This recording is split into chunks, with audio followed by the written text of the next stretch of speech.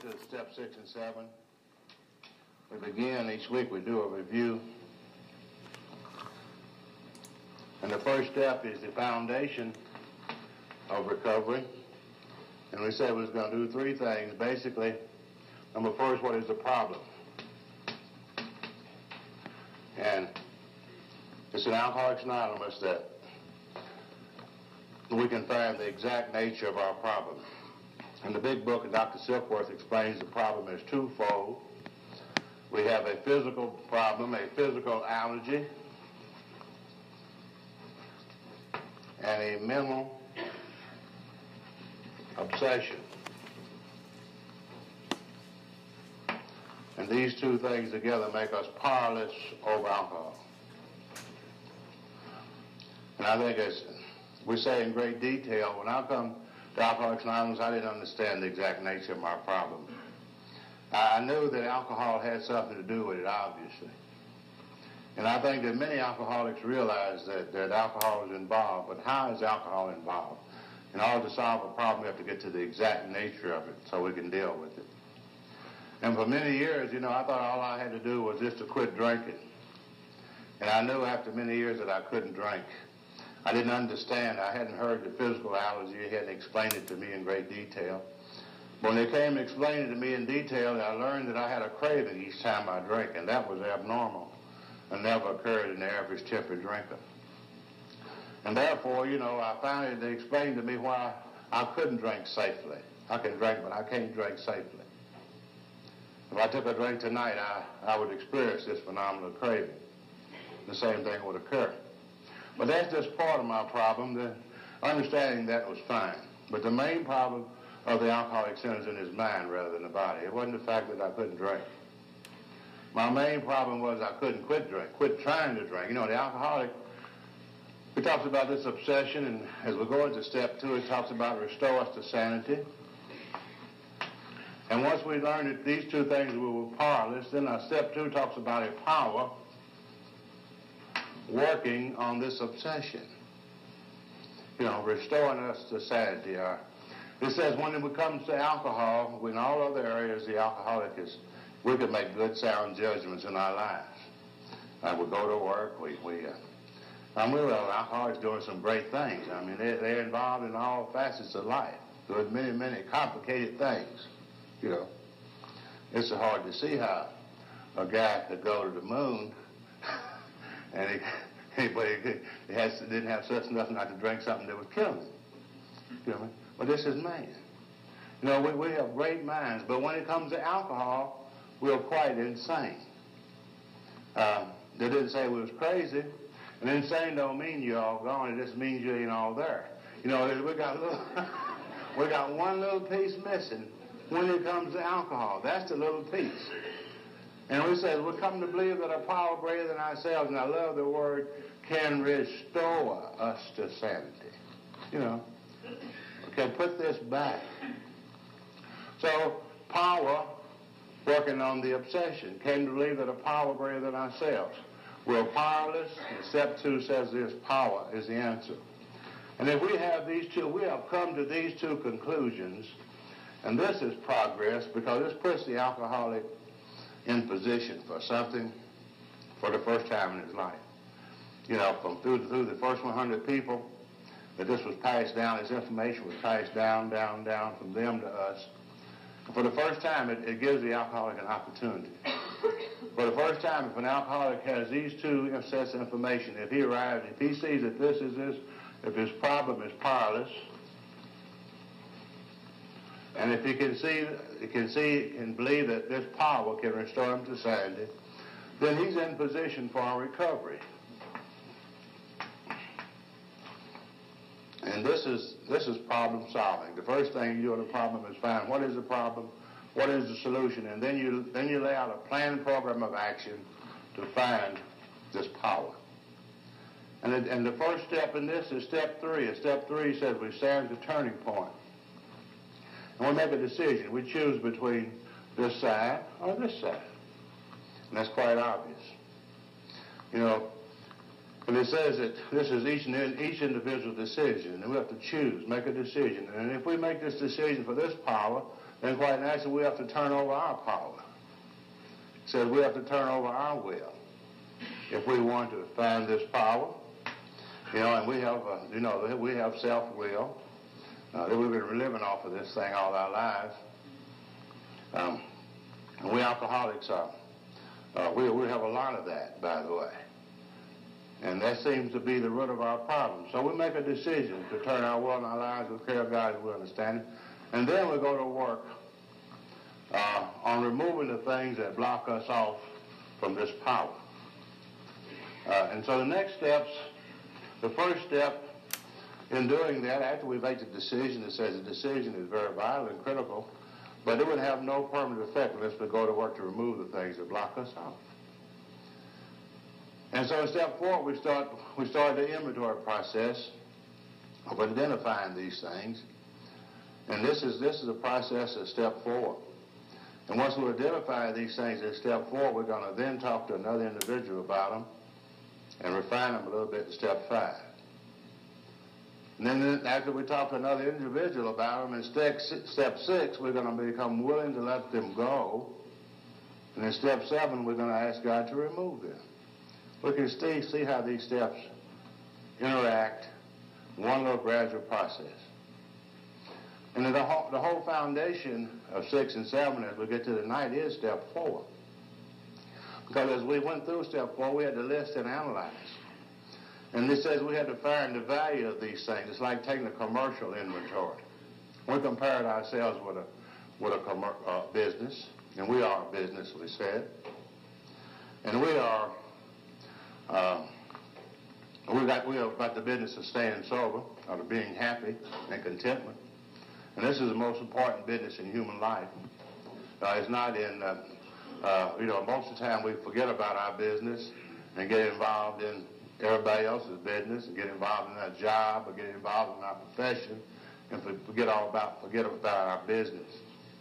And I never did really, in my life, do much about my business. I always fool with everybody else's business. And a business that takes no inventory will go broke. And it did. It went broke. And if you're drinking alcohol or taking drugs to prop up your business, you got some bad business. I mean, this just ain't right. So I had to, in this inventory process, I went through and with these sheets that were in the big book, using the outline in the big book, I inventoried the grosser handicaps. And they talked about resentments, and we listed and analyzed those resentments. And in those resentments, we saw what people did to us and who they were and what caused it. And we saw which part of self was affected. Then we saw what within our character allowed these things to happen. And as we examined that more and more, we found out it was not the other people's fault. Most of every resentment we ever have and every fear and every harm we do to other people is caused by that inherent characteristic that's in us. That's what set the ball rolling. It's the thing that within us that actually triggered that resentment. For over the years, we've blamed that on people so long that, when someone does something, we blame it on them, and justify ourselves. I was just there being good, and they did that to me. But the truth was, we set the ball rolling. And we played this over and over so much, justifying ourselves, excusing our wrong and involving other people that we can hardly see that. But we go through the inventory process, we get these things down in paper. We see the exact nature of our problem. In step 5, we can discuss that with another human being. The exact nature of my resentments was my own selfishness, dishonesty, inconsideration. My own frightenness. These character defects, that was the exact nature of my fears. That was the exact nature of the harm that I caused other people. It was never their fault. And so we were created as God. We were created by God to be free people. We were created free whether we like it or not. We give our lives away, but we were created free. Now, God didn't create us where our happiness is in the hand of someone else's. It's in our own hands. But as we give our lives away on a day-to-day basis, as we started getting into resentments and fear, we turn our lives over to the thing we resent. We turn our lives over to the thing we fear. You know, I had a lot of people I didn't like, and I just turned my life to them every morning. And we get so good at this. You know, alcoholics don't have to work at resentments. In fact, it'd be automatic. I got so where I could see people driving down the street, just resenting them, didn't even know them. I mean, if they looked at me, I could say, I know what they're saying. And if they spoke and said, how are you? I said, they didn't mean that. And if they didn't speak, I was mad. You know what I mean? And we just, we just live off of these resentments. And we live off of these fears. And we can't see anything, any other way. So, once we get these things down on paper, then we take this to another person. And this is an essential thing. I think beautiful how step 5 lays right in there between the inventory and this going to work process. Because, if we just did the inventory, we might make, we haven't been honest with ourselves all our lives. We talked about the alcoholic can't be honest with himself. He has to be a con artist to be an alcoholic. There's no way you can have any honesty and destroy your life like we do. So we will con everybody else, and the greatest con job we've done on ourselves. And so how can it possible at step 4, even though we made this decision to turn our will and our life to the care of God, we have to have, to do the inventory, we have to take step 3. I mean, there's no way an alcoholic can take step 4 without taking step 3. Because he has to have something to go through this facade and this conning. How could he take a searching and fearless immoral inventory without step 3? But even with that, just the beginning, he still can't be as honest with himself. He's as honest as he can be at that time. And that's all we can be today, as honest as we can be. We're not honest. We're honest as we can be. And and the truth is just as good as I see it, you know what I mean? But, so we have to carry this to another individual. In step 5, we carry this to another individual.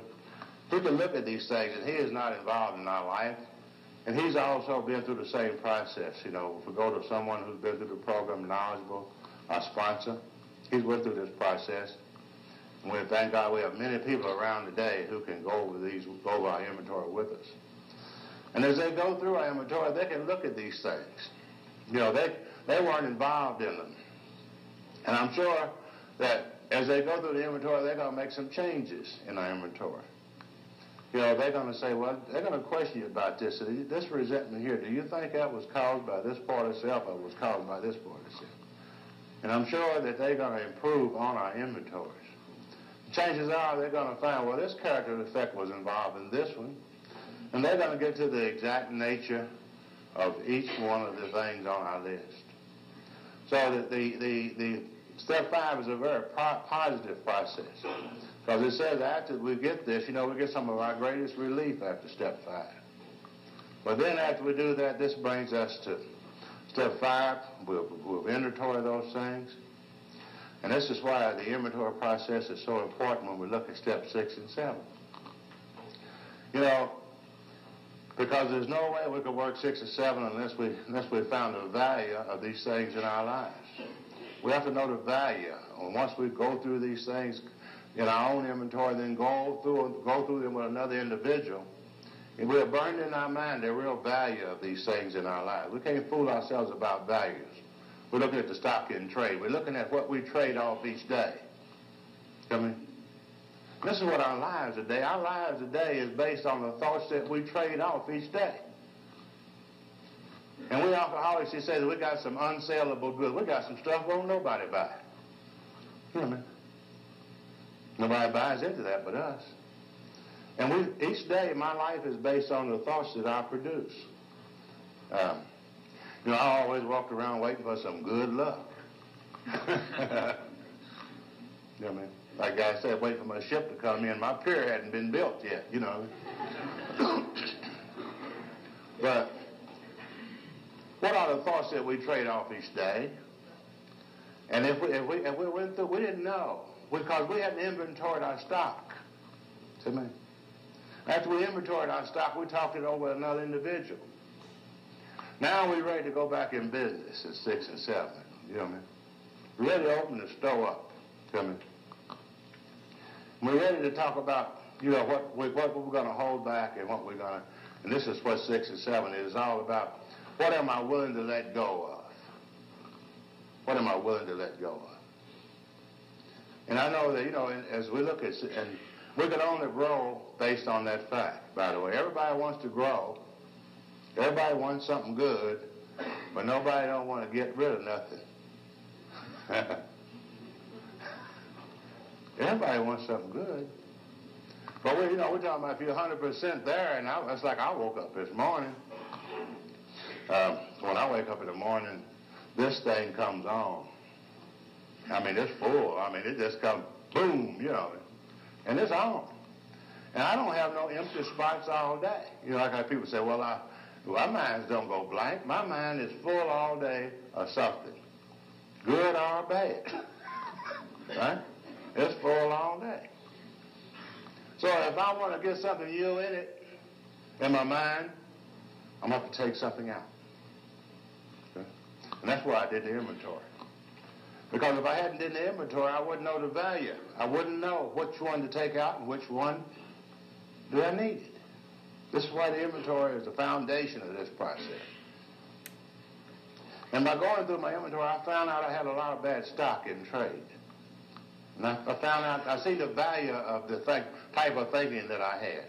I see the damage and process in my life when I read it through my inventory and analyzed it.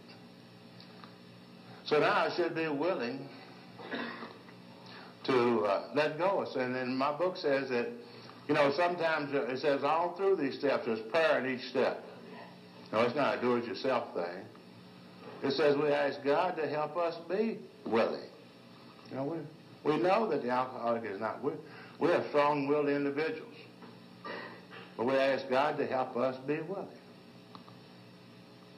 So in step 6, and I think step 6 and 7 is really the 2 twos. It looks to me, I kind of see, we don't need a lot of instructions for step 6 and 7 in the big book. There's 2 short paragraphs in the book. And probably the reason we don't, they are not really, when we look at them as tools, they are kind of crude tools. They're sort of like a pick and a shovel. You go to the hardware store and buy some of them fancy tools. They give you some instructions, but I ain't never seen instructions on a pick and a shovel. I mean, you're just supposed to know how to use that thing if you buy it, And there ain't no easy way to do it. It's very simple, but they're very hard. And this is what step 6 and 7 are, is where we really, Bill said it in 12 and 12, this is where we separate the men from the boys. This is what the quality of life is.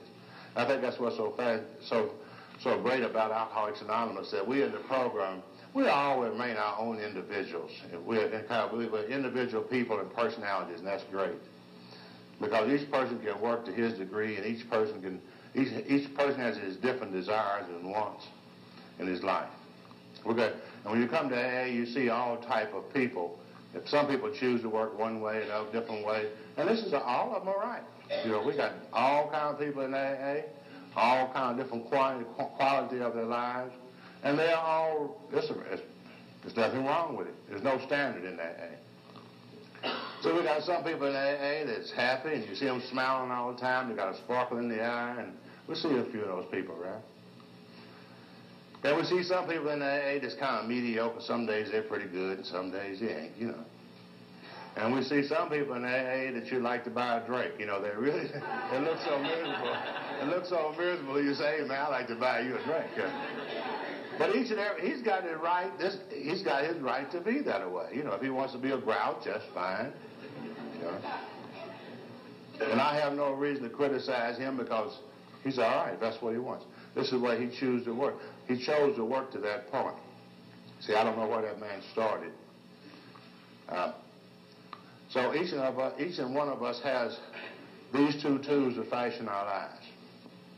And what this is all about, the step 6 is what are we willing to let go of? We got to create some room. Now this program is all through the program, if we looked at the steps, we hear people saying, you got to get something, you got to get something. I would like to look at it a lot different. Now, the steps say, take away, remove the things from me which are objectionable. He says, take away my difficulties. The steps all talk about removing things from our lives. And if we can remove things from our lives, then they will be replaced with something that is the opposite. And it's all up to us. What are we willing to let go of? You know, God had this covenant with man, and God's not going to come in and take anything out of our lives. He's not going to come and force anything. What are you willing to let go of? And he'll replace based on what you're ready to let go of. This is simply what step 7 is all about. You know, God will put no more in than you can take out. And that's your life. And he respects us. He will not cross that line. You know, and I had a lot of problem with that.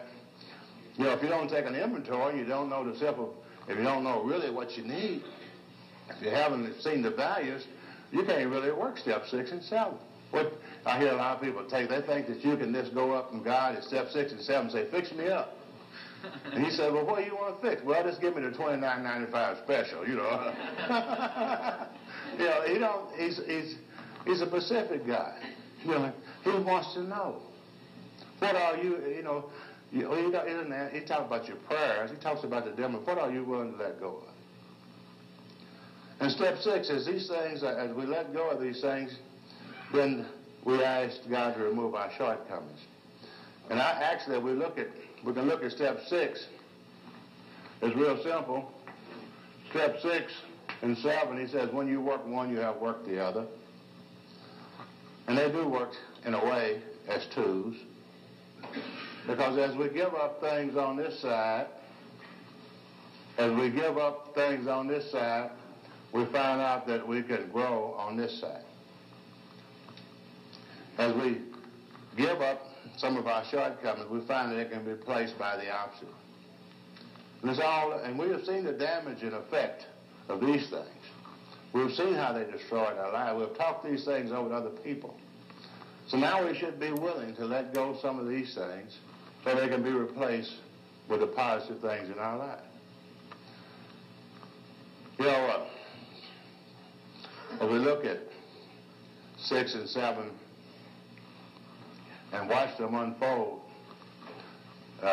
we see that as we give up these things, we have to force ourselves over here. It's a very difficult thing. And how do we change? We change by working against ourselves. And this is very difficult to do. It's very difficult to work against yourself. But that's the way you change. You will never change by doing what you want to do. Okay? If you do what you want to do, you will always be the same. You change by making yourself do the things you don't want to do. Everybody, you know, people say, well, I say, well, what do you do? If you keep on giving in to their old thoughts, and when these thoughts come to our minds, our emotions come into our minds, we have to buy into them. We have to lend actions to these emotions. When they come up in my life, I got to put the actions to them, and the resentment comes up, I got to get off into that resentment. Boy, I just went on automatically, zoop, right on with it. And used to love to be in those resentments and share them with other people. Tell me. Boy, I'd be going to work some morning, somebody would cut in front of my car. Boy, I love that. You know, I'd cuss him and talk about his relatives and his ancestors. And then file him down, you know, like I said, file him down the freeway, way past your cutoff.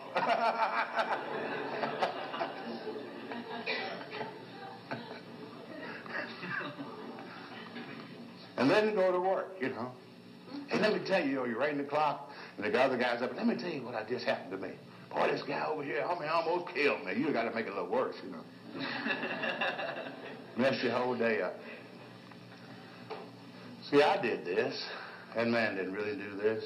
I allowed this to happen. So now that I didn't know this, and I've seen how damaging that was in my life. Those are the things that caused me to drink. Those things that caused me unhappiness. But you know, I've been doing these things so many, many years. You know what I mean? these old emotional habits is ingrained.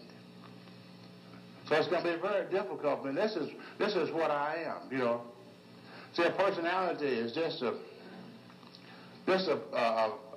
group of thought processes that we have worked at over a period of time, and that's my personality.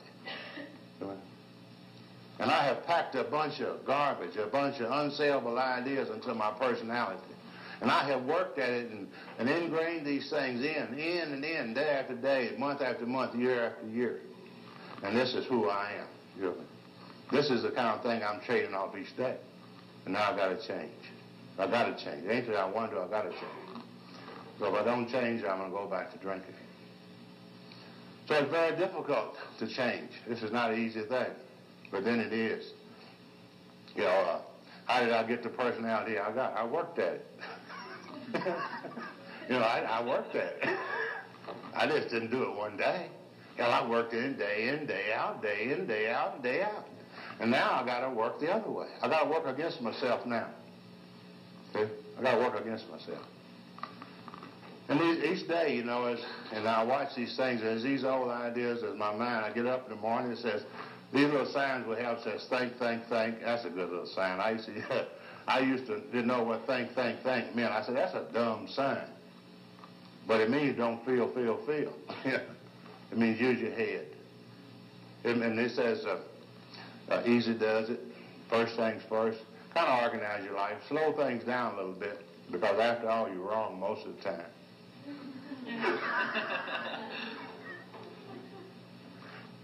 All right, you guys. He asked this sponsor, what's wrong with my life? He said, we're going to start with all of it, and then we'll find out if you got anything good.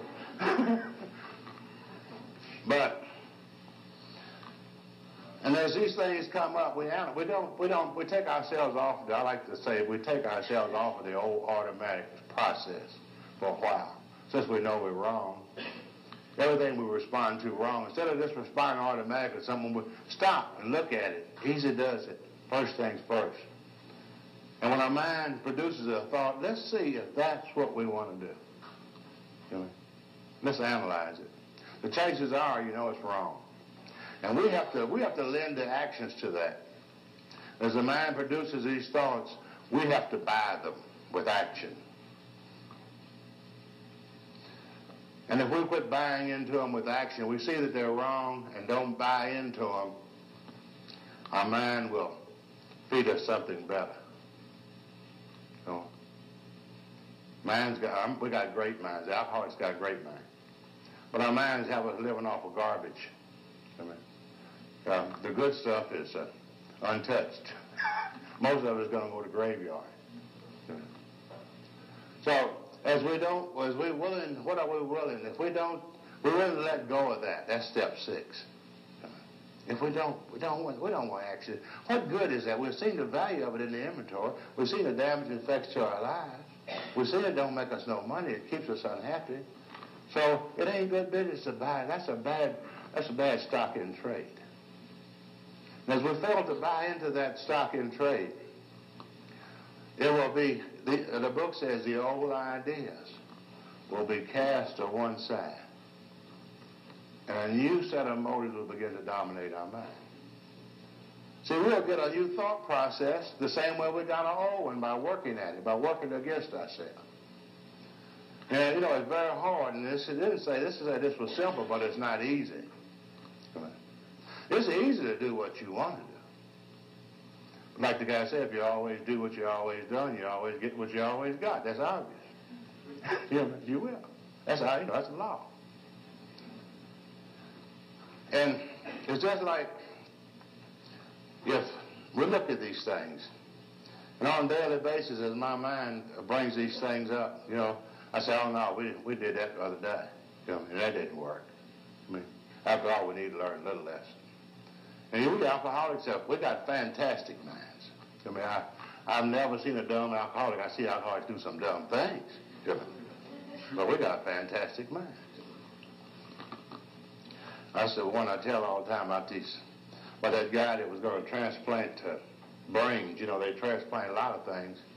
And here, this guy found out he could transplant brains. And this old fellow was having a lot of problems, and he went to the doctor. He said, well, Doc, I'm having a little trouble. He said, I just can't think too well. And he said, I believe I need a new brain. He said, you think you can give me a new one? He said, well, I don't know. He said, well, let me run some tests, and we'll see. So they run a test on him. And after a few days, the doctor come in and see him and said, all the tests were fine. He said, you're up in age, but you're good physical shape. I believe you'll be a good prospect for a brain transplant. He said, what do you have? What kind of brain can you give me? He said, well, come on in the showroom. I'll show you what we got. And he went there in the showroom. He said, we got this one here. He said, this is a lawyer's brain. He said, it's pretty good, in pretty good shape. He said, that would cost you about $20,000. And he said, well, you got anything else? He said, yeah. So we got this doctor's brain over here. He said, it's in fine shape. And it'll run you about $50,000. He said, okay. He said, you got anything else? He said, yeah. I got one special case over here. He said, I got the brains of an alcoholic over here. And he said, it's in real good shape. And he said, it'll cost you about $100,000. He said, well, I can't figure that out. He said, why $20,000 for a lawyer, $50,000 for a doctor, and $100,000 for the brain of an alcoholic? He said, man, the alcoholic's brain is brand new. It ain't never been used.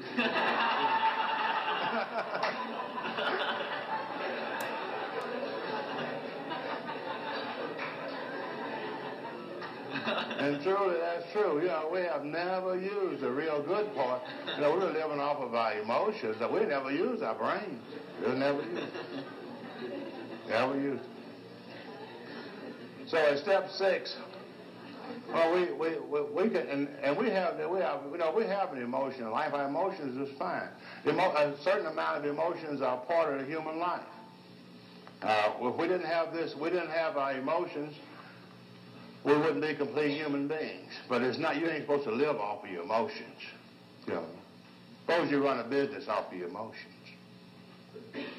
That's what we're doing. Suppose you run a bank off of your emotions. Suppose when somebody come in and say, I want to borrow $100,000, you say, I feel like you're an honest man.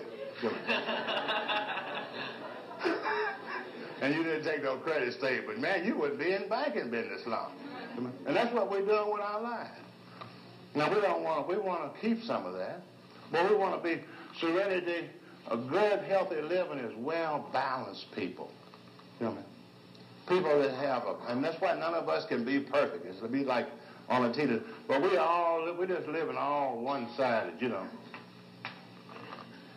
And we want to be well-balanced. So only way we can grow this way, what are we willing to give up over here?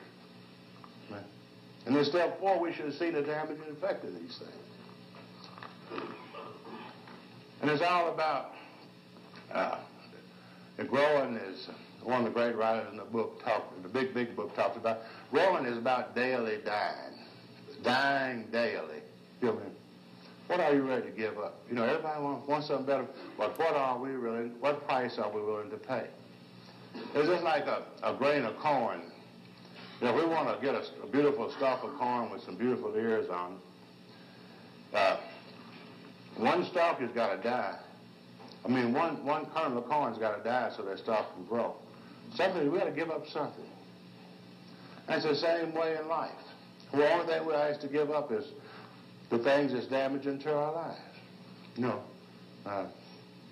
For the real valuable thing. But these things are really good to us. First time, early in the program, I was, we were afraid we're going to get too good. I don't know why we all faced with that,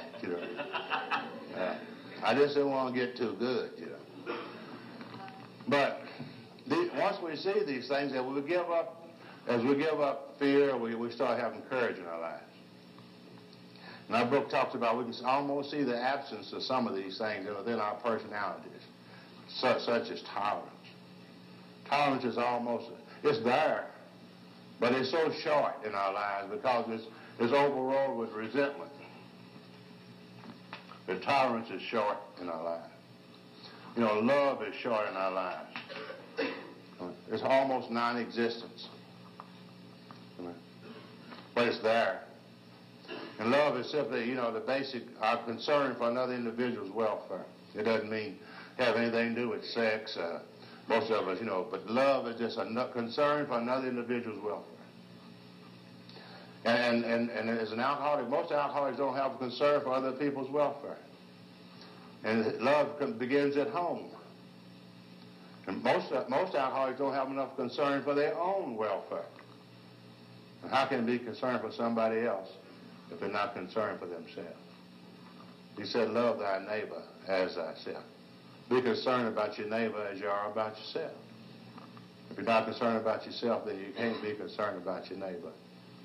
And this is a natural thing. This is the thing that bonds man together as a society. And when we don't have this ability on an individual basis, then we can't fit into society. We don't seem to be able to fit in with people. Because basic concern is a healthy quality of a life to enable us to function and interact with other people. And people that over here are short of that natural ability or that thing that we need.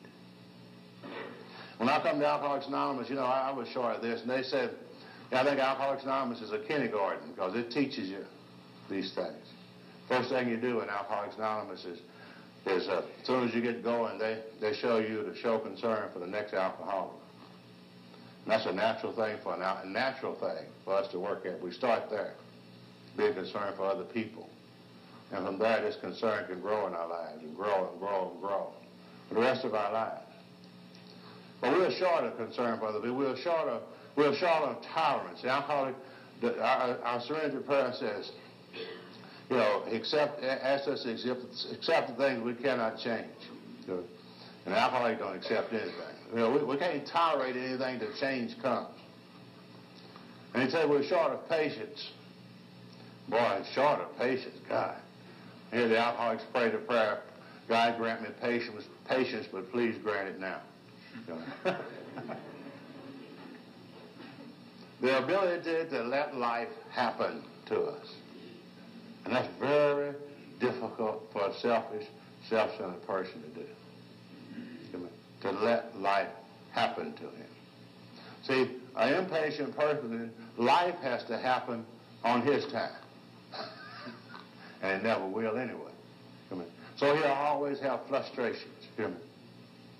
So patience, the ability to let life happen and not take actions too fast and not get frustrations is a must for a healthy individual. And we let some of these resentments go, we'll find out that patience will come into our lives. You don't have to work at patience. You don't have to work at love. You have to work at tolerance. These things will come if you work against and not act out the things that are destroying your life. You have to fight against those things. Well, it's a matter of each day, of daily dying. It's a matter of, as these things come up each day, we've entered into them and we've been through them, and we can grow and grow for the rest of our lives. And these two steps enable us to continue to grow for the rest. Our lives are based on the use of these two steps. Now, with this, it comes an awful lot of responsibility. If you've got these steps and you're working them in your life, then after you learn to use these steps, if you have a problem, if you have some difficulties in your life, if you've got some feelings going on in your life, you can't blame any people. You can't blame people anymore now. Because once you learn these steps, you learn this program, it ain't their fault anymore that you feel bad.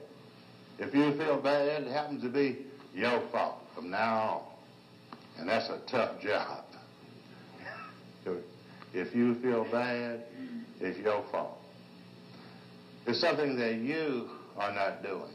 It's not they anymore, it's you. And as we examine these things on a daily basis, these things sneak back into our lives. Before we know, we're right back into some of them. We're acting some of them out. And we've blocked ourselves off from the good stuff. Because we have a right. Whenever we exercise these things will leave our life. So we drive these things out of our life. And over we can slide back until the scale gets lopsided again. And when it gets lopsided again, we stay there for long enough that we become restless and irritable and discontent, right? And the sanity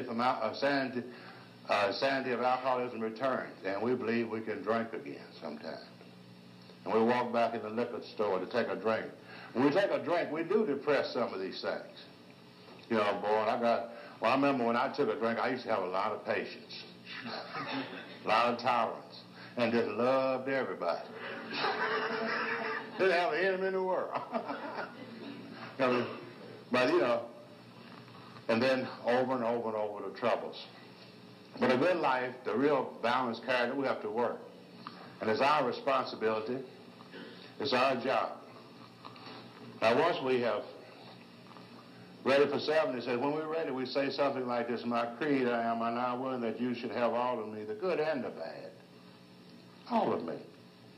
I pray that you will now remove from me every single defect of character which stands in the way of my usefulness to you and my fellows.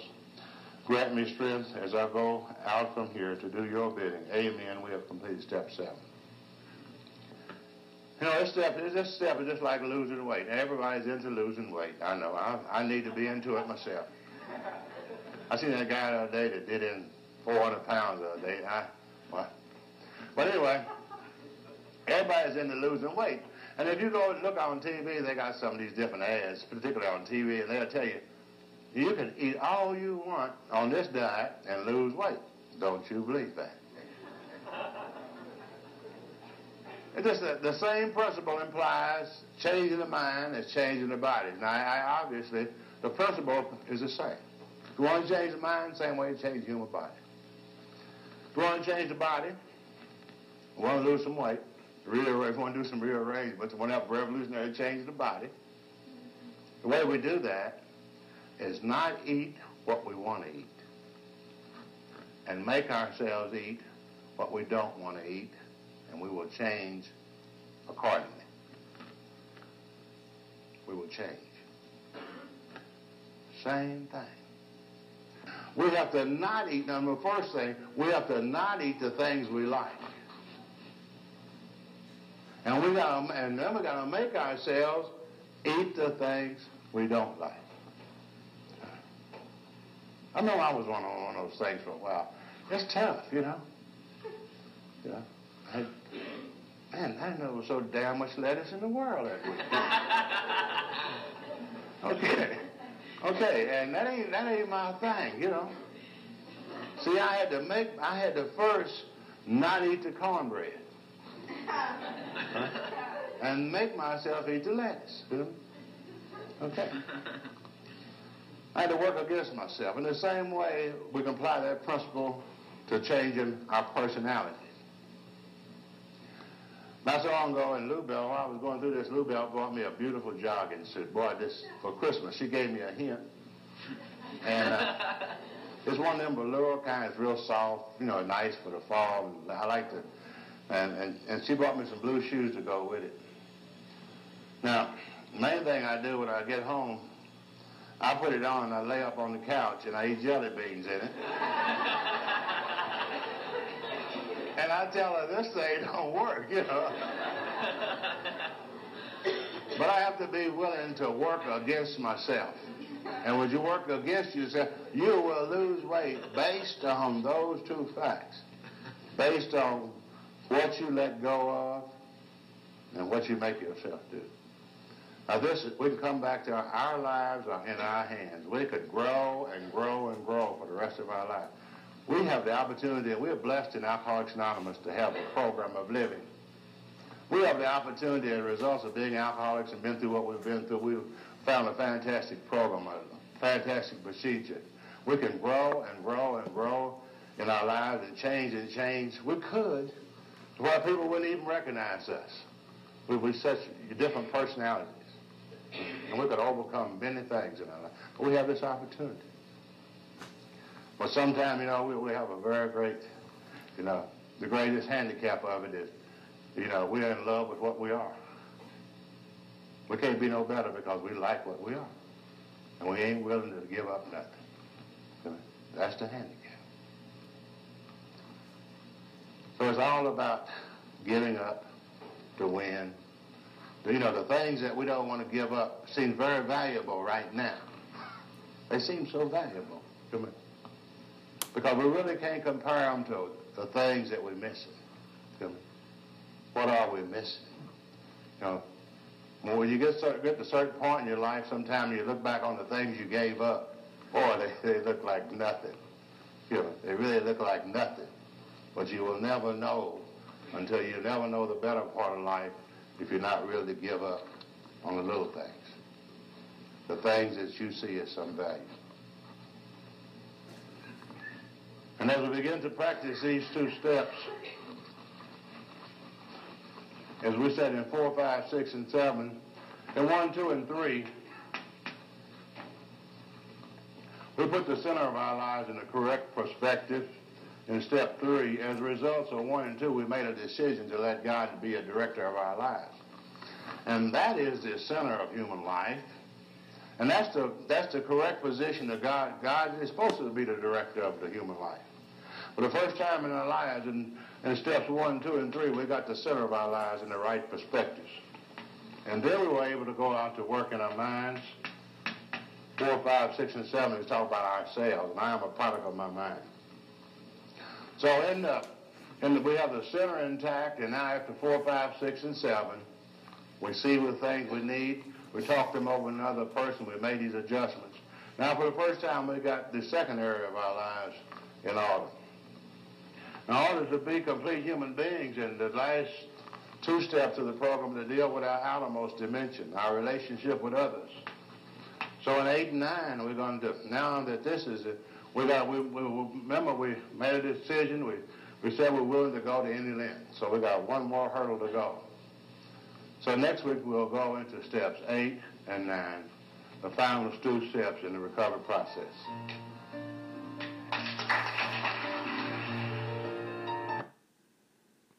To step 6 and 7, we begin each week. We do a review. And the first step is the foundation of recovery. And we said we was going to do 3 things. Basically, number first, what is the problem? And it's in Alcoholics Anonymous that we can find the exact nature of our problem. In the big book, Dr. Silkworth explains the problem is twofold. We have a physical problem, a physical allergy, and a mental obsession. And these 2 things together make us powerless over alcohol. And I think, as we say in great detail, when I come to Alcoholics Anonymous, I didn't understand the exact nature of my problem. I knew that alcohol had something to do with it, obviously. And I think that many alcoholics realize that alcohol is involved, but how is alcohol involved? In order to solve a problem, we have to get to the exact nature of it so we can deal with it. And for many years, I thought all I had to do was just to quit drinking. And I knew after many years that I couldn't drink. I didn't understand. I hadn't heard the physical allergy. He hadn't explained it to me in great detail. But when they came to explain it to me in detail, I learned that I had a craving each time I drank, and that was abnormal and never occurred in the average temperate drinker. And therefore, I finally, they explained to me why I couldn't drink safely. I can drink, but I can't drink safely. If I took a drink tonight, I would experience this phenomenal craving. The same thing would occur. But that's just part of my problem. The understanding that was fine. But the main problem of the alcoholic centers in his mind rather than the body. It wasn't the fact that I couldn't drink. My main problem was I couldn't quit trying to drink. The alcoholic, he talks about this obsession, and as we go into step 2, he talks about restore us to sanity. And once we learned that these 2 things we were powerless, then our step 2 talks about a power working on this obsession. Restoring us to sanity. It says when it comes to alcohol, in all other areas, the alcoholic we can make good, sound judgments in our lives. We go to work, we I mean, well, alcoholics doing some great things. I mean, they're involved in all facets of life, doing many, many complicated things, you know. It's hard to see how a guy could go to the moon and didn't have such enough not to drink something that would kill him. You know what I mean? But this is man. You know, we have great minds, but when it comes to alcohol, we're quite insane. They didn't say we was crazy. And insane don't mean you're all gone. It just means you ain't all there. You know, we got one little piece missing when it comes to alcohol. That's the little piece. And we said we come to believe that a power greater than ourselves, and I love the word, can restore us to sanity. You know, can put this back. So power, working on the obsession, came to believe that a power greater than ourselves. We're powerless, and step 2 says this, power is the answer. And if we have these two, we have come to these two conclusions, and this is progress because this puts the alcoholic in position for something for the first time in his life. You know, through the first 100 people, that this was passed down, this information was passed down from them to us. And for the first time, it gives the alcoholic an opportunity. For the first time, if an alcoholic has these two sets of information, if he sees that this is this, if his problem is powerless, and if he can believe that this power can restore him to sanity, then he's in position for a recovery. And this is problem solving. The first thing you do in a problem is find what is the problem, what is the solution, and then you lay out a planned program of action to find this power. And the first step in this is step 3. And step 3 says we stand at the turning point. And we make a decision. We choose between this side or this side. And that's quite obvious. You know, and it says that this is each individual decision, and we have to choose, make a decision. And if we make this decision for this power, then quite naturally we have to turn over our power. It says we have to turn over our will if we want to find this power. You know, and we have, we have self-will. That we've been living off of this thing all our lives. And we alcoholics we have a lot of that, by the way. And that seems to be the root of our problem. So we make a decision to turn our will and our lives with care of God as we understand it. And then we go to work on removing the things that block us off from this power. And so the next steps, the first step in doing that, after we make the decision, it says the decision is very vital and critical, but it would have no permanent effect unless we go to work to remove the things that block us off. And so in step 4, we start the inventory process of identifying these things. And this is a process of step 4. And once we identify these things in step 4, we're going to then talk to another individual about them and refine them a little bit in step 5. And then after we talk to another individual about them, in step 6, we're going to become willing to let them go. And in step 7, we're going to ask God to remove them. We can see how these steps interact, one little gradual process. And then the whole foundation of 6 and 7 as we get to tonight is step 4. Because as we went through step 4, we had to list and analyze. And this says we had to find the value of these things. It's like taking a commercial inventory. We compared ourselves with a business, and we are a business, we said. And we are about the business of staying sober, or of being happy and contentment. And this is the most important business in human life. It's not in, most of the time we forget about our business and get involved in everybody else's business and get involved in our job or get involved in our profession and forget about our business. And I never did really, in my life, do much about my business. I always fooled everybody else's business. And a business that takes no inventory will go broke. And it did. It went broke. And if you're drinking alcohol or taking drugs to prop up your business, you got some bad business. I mean, this is something. It just ain't right. So I had to, in this inventory process, I went through and with these sheets that were in the big book, using the outline in the big book, I inventoried the grosser handicaps, and these talked about resentments, and we listed and analyzed those resentments. And in those resentments, we saw what people did to us and who they were and what caused it, and we saw which part of self was affected. Then we saw what within our character allowed these things to happen. And as we examined that more and more, we found out it was not the other people's fault. Most of every resentment we ever have and every fear and every harm we do to other people is caused by that inherent characteristic that's in us. That's what set the ball rolling. It's the thing that within us that actually triggered that resentment. For over the years, we've blamed that on people so long that, when someone does something, we blame it on them, and justify ourselves. I was just there being good, and they did that to me. But the truth was, we set the ball rolling. And we played this over and over so much, justifying ourselves, excusing our wrong and involving other people that we can hardly see that. But we go through the inventory process, we get these things down in paper. We see the exact nature of our problem. In step 5, we can discuss that with another human being. The exact nature of my resentments was my own selfishness, dishonesty, inconsideration.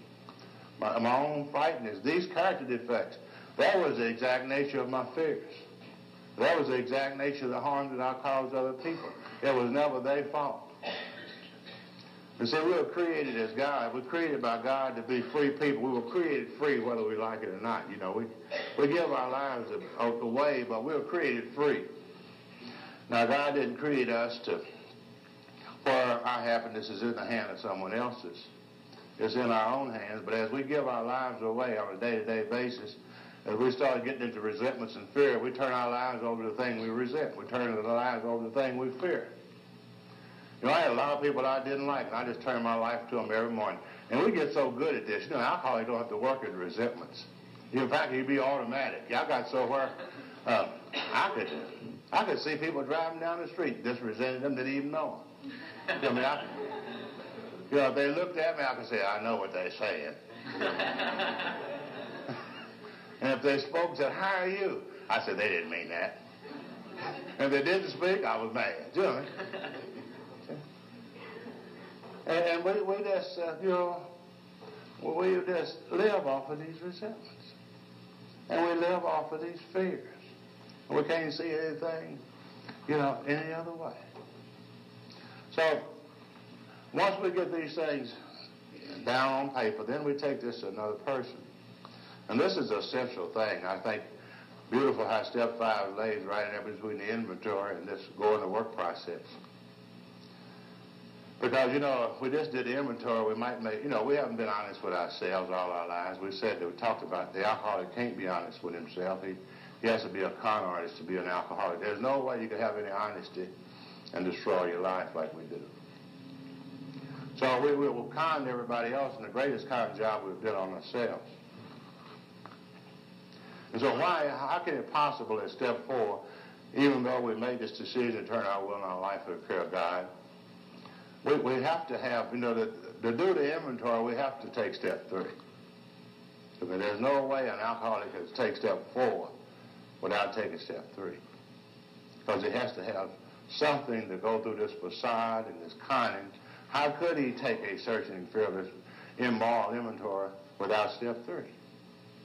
But even with that, just the beginning, he still can't be as honest with himself.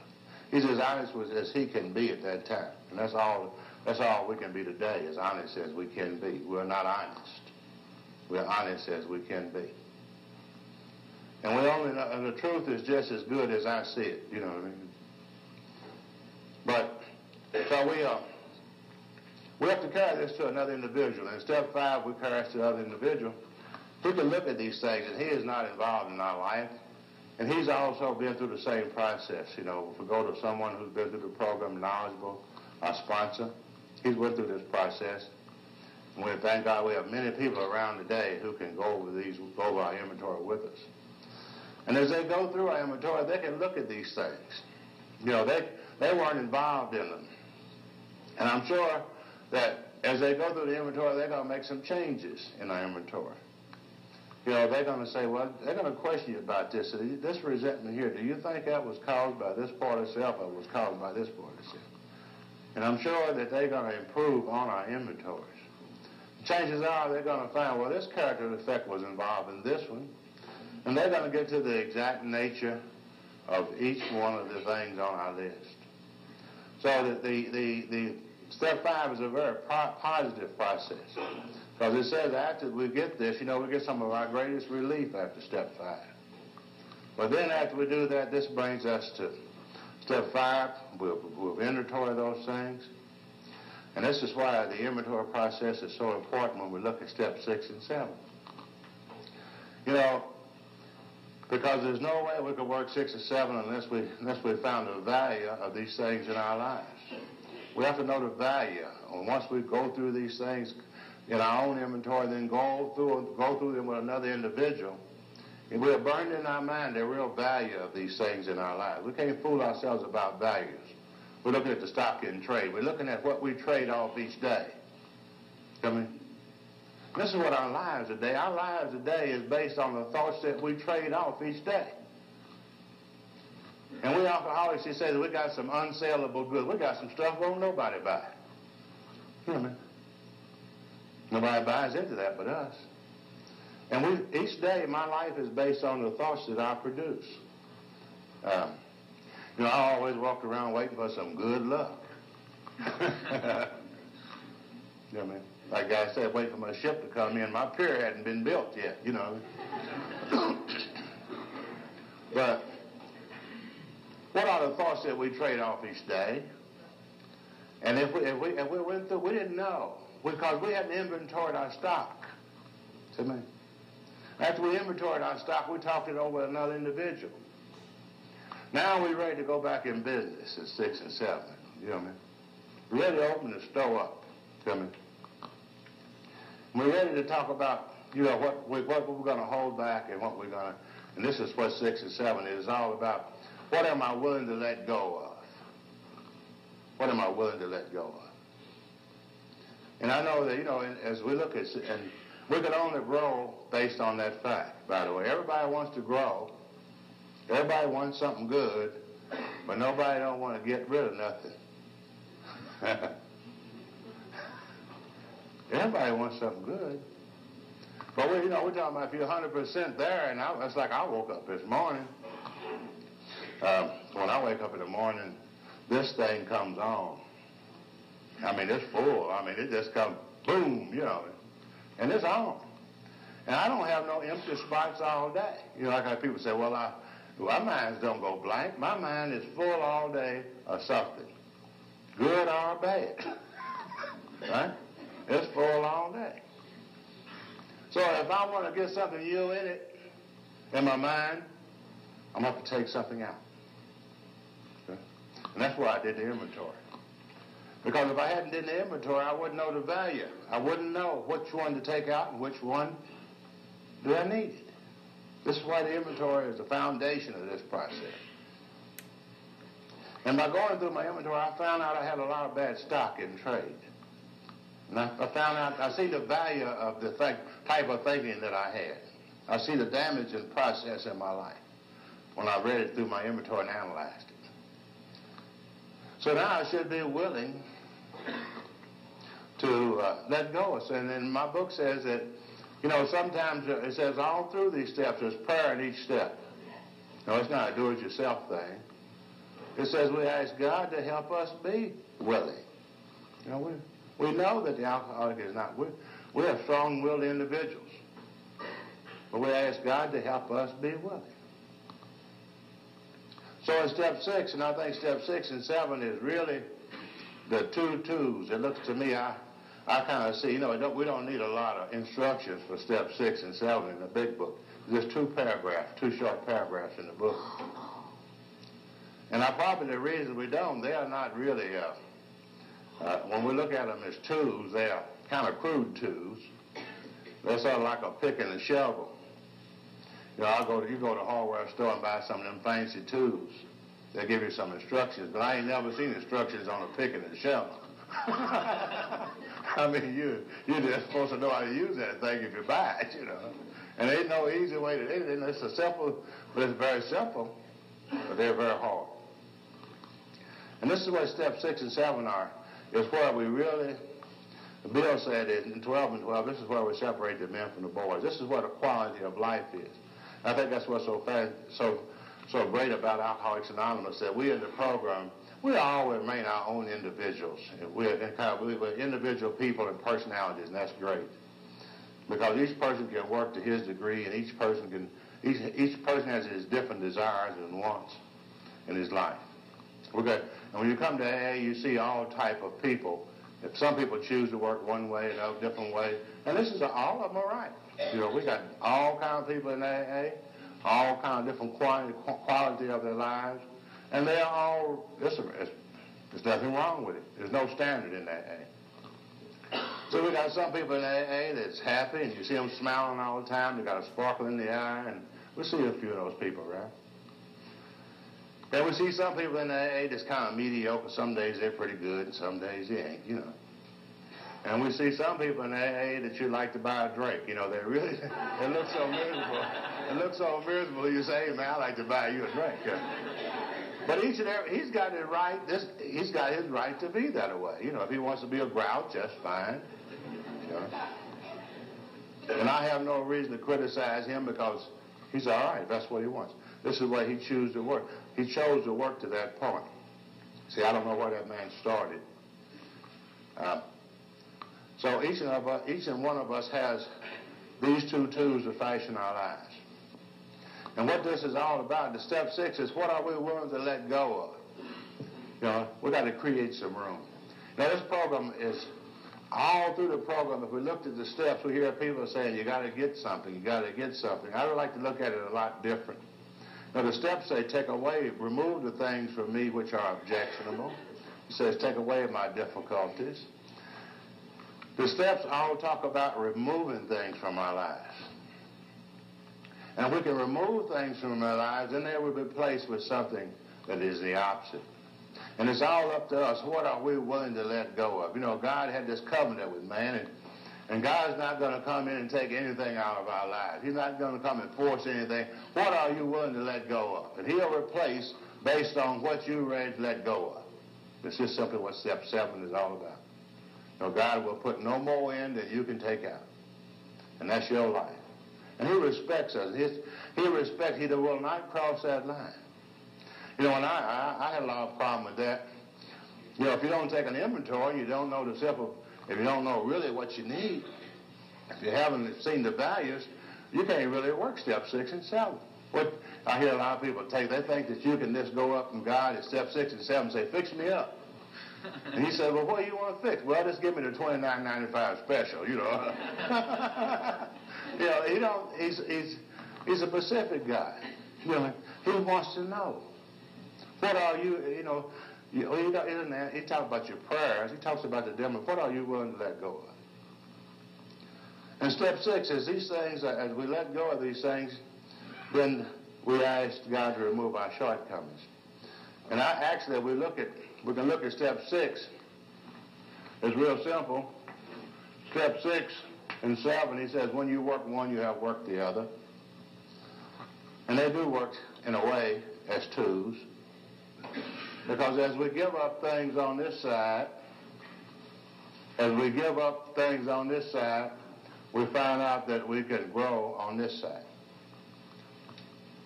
As we give up some of our shortcomings, we find that it can be replaced by the opposite. And we have seen the damage and effect of these things. We've seen how they destroyed our lives. We've talked these things over to other people. So now we should be willing to let go of some of these things so they can be replaced with the positive things in our life. You know, if we look at 6 and 7 and watch them unfold, we see that as we give up these things, we have to force ourselves over here. It's a very difficult thing. And how do we change? We change by working against ourselves. And this is very difficult to do. It's very difficult to work against yourself. But that's the way you change. You will never change by doing what you want to do. Okay?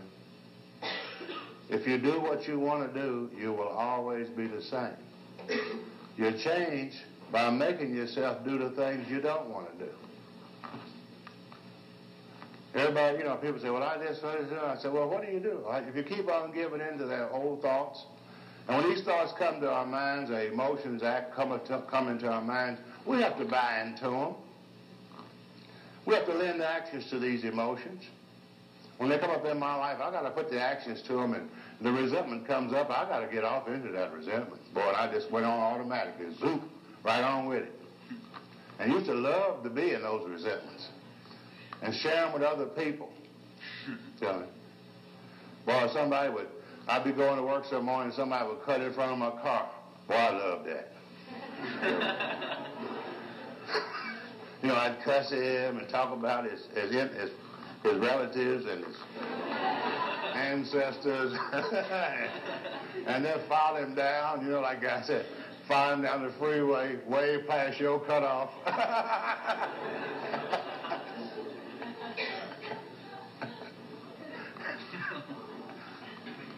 And then go to work, Hey, let me tell you, you're writing the clock, and the other guy's up, let me tell you what just happened to me. Boy, this guy over here, almost killed me. You got to make it a little worse, Mess your whole day up. See, I did this, and man didn't really do this. I allowed this to happen. So now that I didn't know this, and I've seen how damaging that was in my life. Those are the things that caused me to drink. Those things that caused me unhappiness. But I've been doing these things so many, many years. These old emotional habits is ingrained. So it's going to be very difficult. This is what I am, See, a personality is just a group of thought processes that we have worked at over a period of time, and that's my personality. And I have packed a bunch of garbage, a bunch of unsaleable ideas into my personality. And I have worked at it and ingrained these things in, day after day, month after month, year after year. And this is who I am. This is the kind of thing I'm trading off each day. And now I got to change. I got to change. Anything I want to do, I got to change. So if I don't change, I'm going to go back to drinking. So it's very difficult to change. This is not an easy thing. But then it is. How did I get the personality I got? I worked at it. I worked at it. I just didn't do it one day.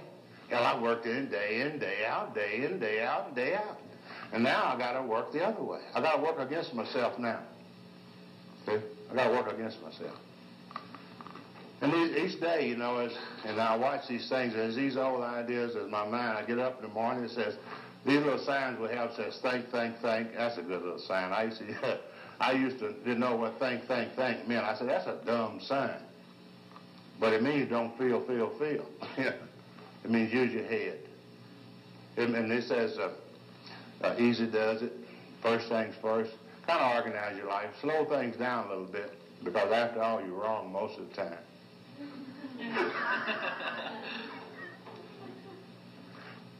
All right, you guys. He asked this sponsor, what's wrong with my life? He said, we're going to start with all of it, and then we'll find out if you got anything good.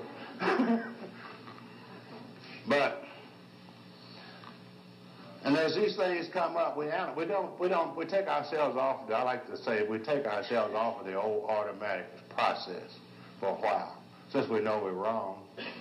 Everything we respond to wrong. Instead of just responding automatically to someone, we stop and look at it. Easy does it. First things first. And when our mind produces a thought, let's see if that's what we want to do. Let's analyze it. The chances are, it's wrong.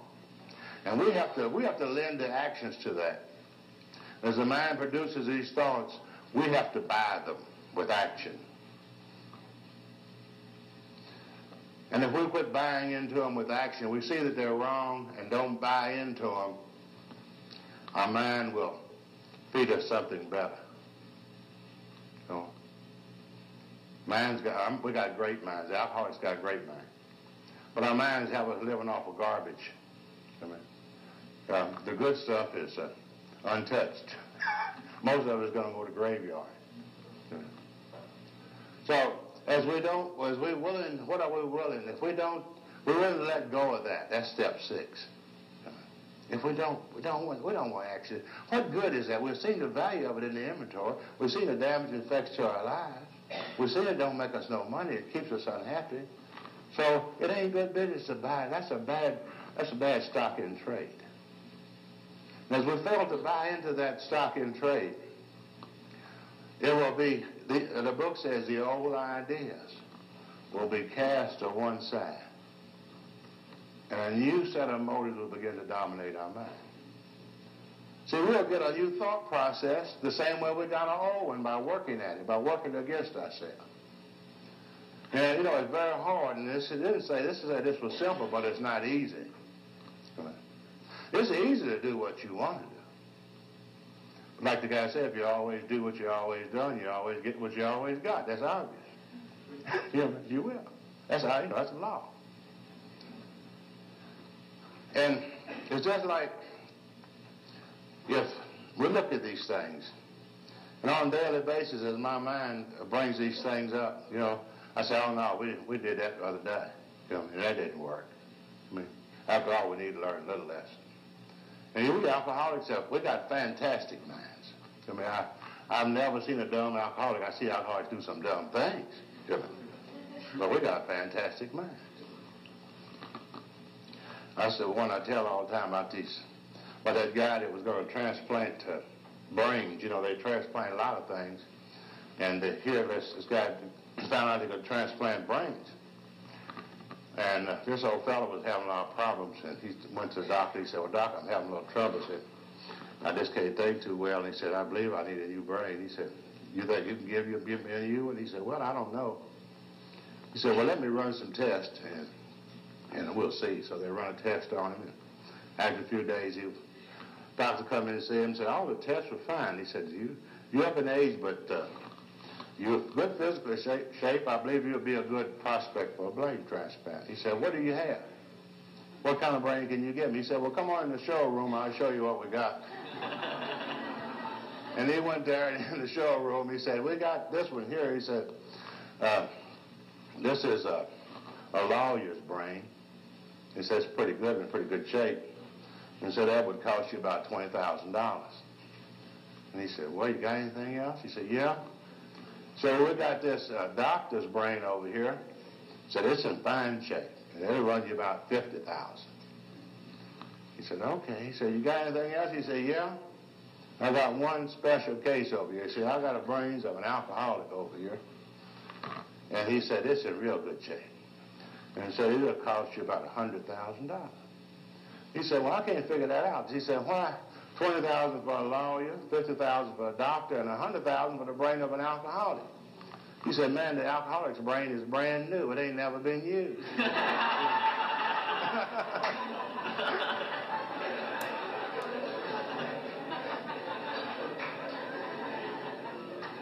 And truly, that's true.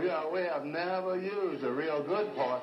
We're living off of our emotions. We never use our brains. We'll never use it. Never use it. So at step 6, we can, and we have an emotional life. Our emotions is fine. A certain amount of emotions are part of the human life. If we didn't have this, we didn't have our emotions, we wouldn't be complete human beings. But it's not, you ain't supposed to live off of your emotions. Suppose you run a business off of your emotions. That's what we're doing. Suppose you run a bank off of your emotions.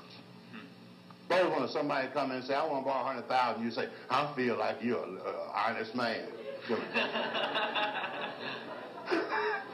And you didn't take no credit statement. Man, you wouldn't be in banking business long. And that's what we're doing with our lives. Now, we want to keep some of that, but we want to be serenity A good, healthy living is well-balanced people. You know what I mean? People that have and that's why none of us can be perfect. It's to be like on a teeter. But we just living all one-sided, you know. And we want to be well-balanced. So only way we can grow this way, what are we willing to give up over here? Right? And in step 4, we should see the damage and effect of these things. And it's all about the growing is one of the great writers in the book, the big book talks about. Growing is about daily dying daily. You know what I mean? What are you ready to give up? You know, everybody wants something better, but what price are we willing to pay? It's just like a grain of corn. You know, if we want to get a beautiful stalk of corn with some beautiful ears on it, one stalk has got to die. I mean, one kernel of corn's got to die so that stalk can grow. We got to give up something. And it's the same way in life. The only thing we're asked to give up is the things that's damaging to our lives. You know, for the real valuable. But these things are really good to us. You know, first time, you know, early in the program,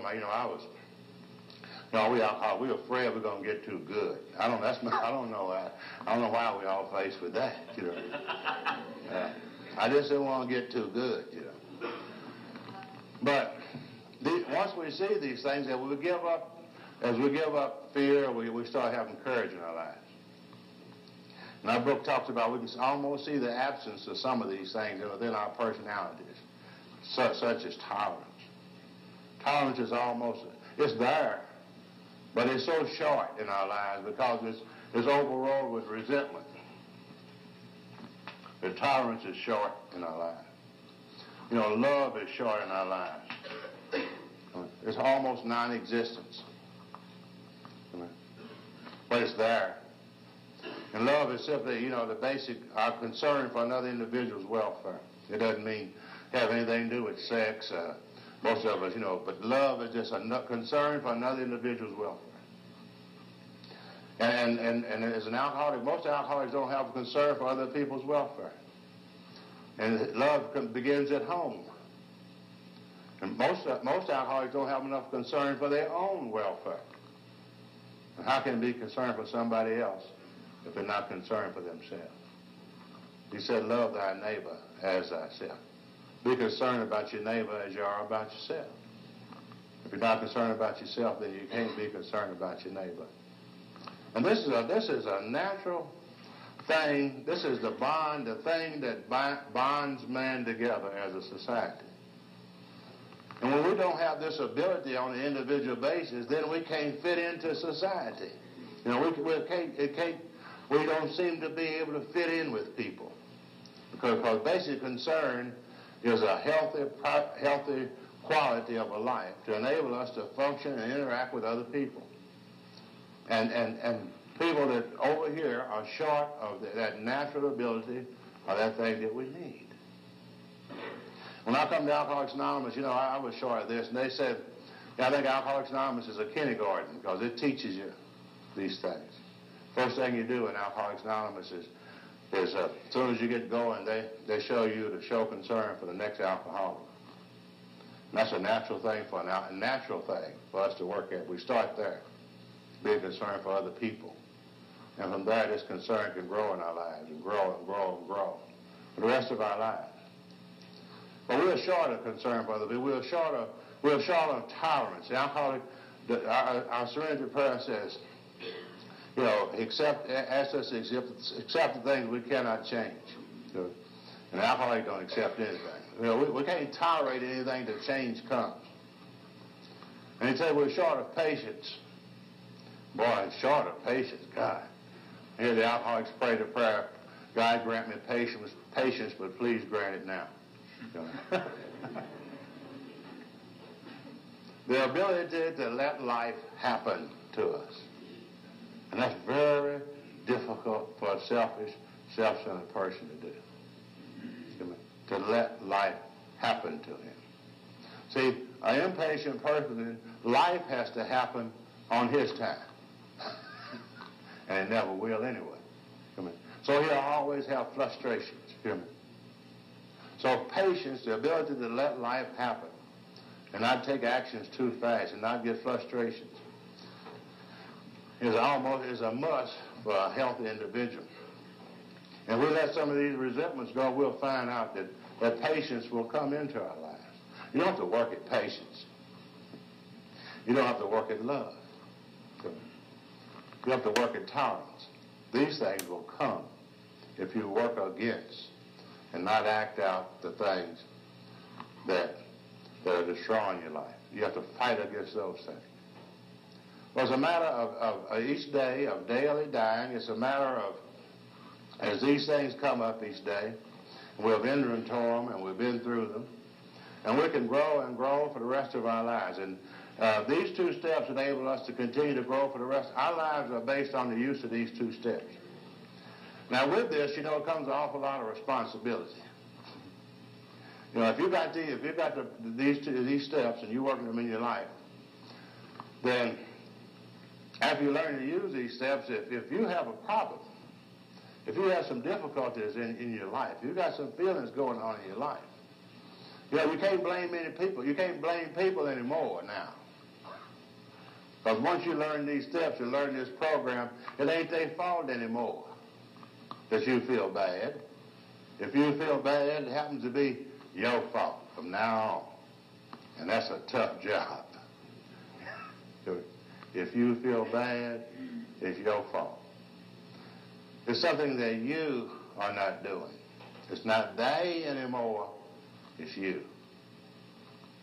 And as we examine these things on a daily basis,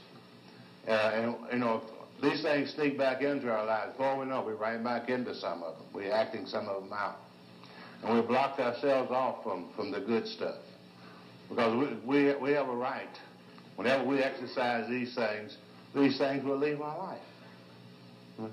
So we drive these things out of our life. And over, we can slide back into the scale. Gets lopsided again. And when it gets lopsided again, we stay there for long enough that we become restless and irritable and discontent, right? And the sanity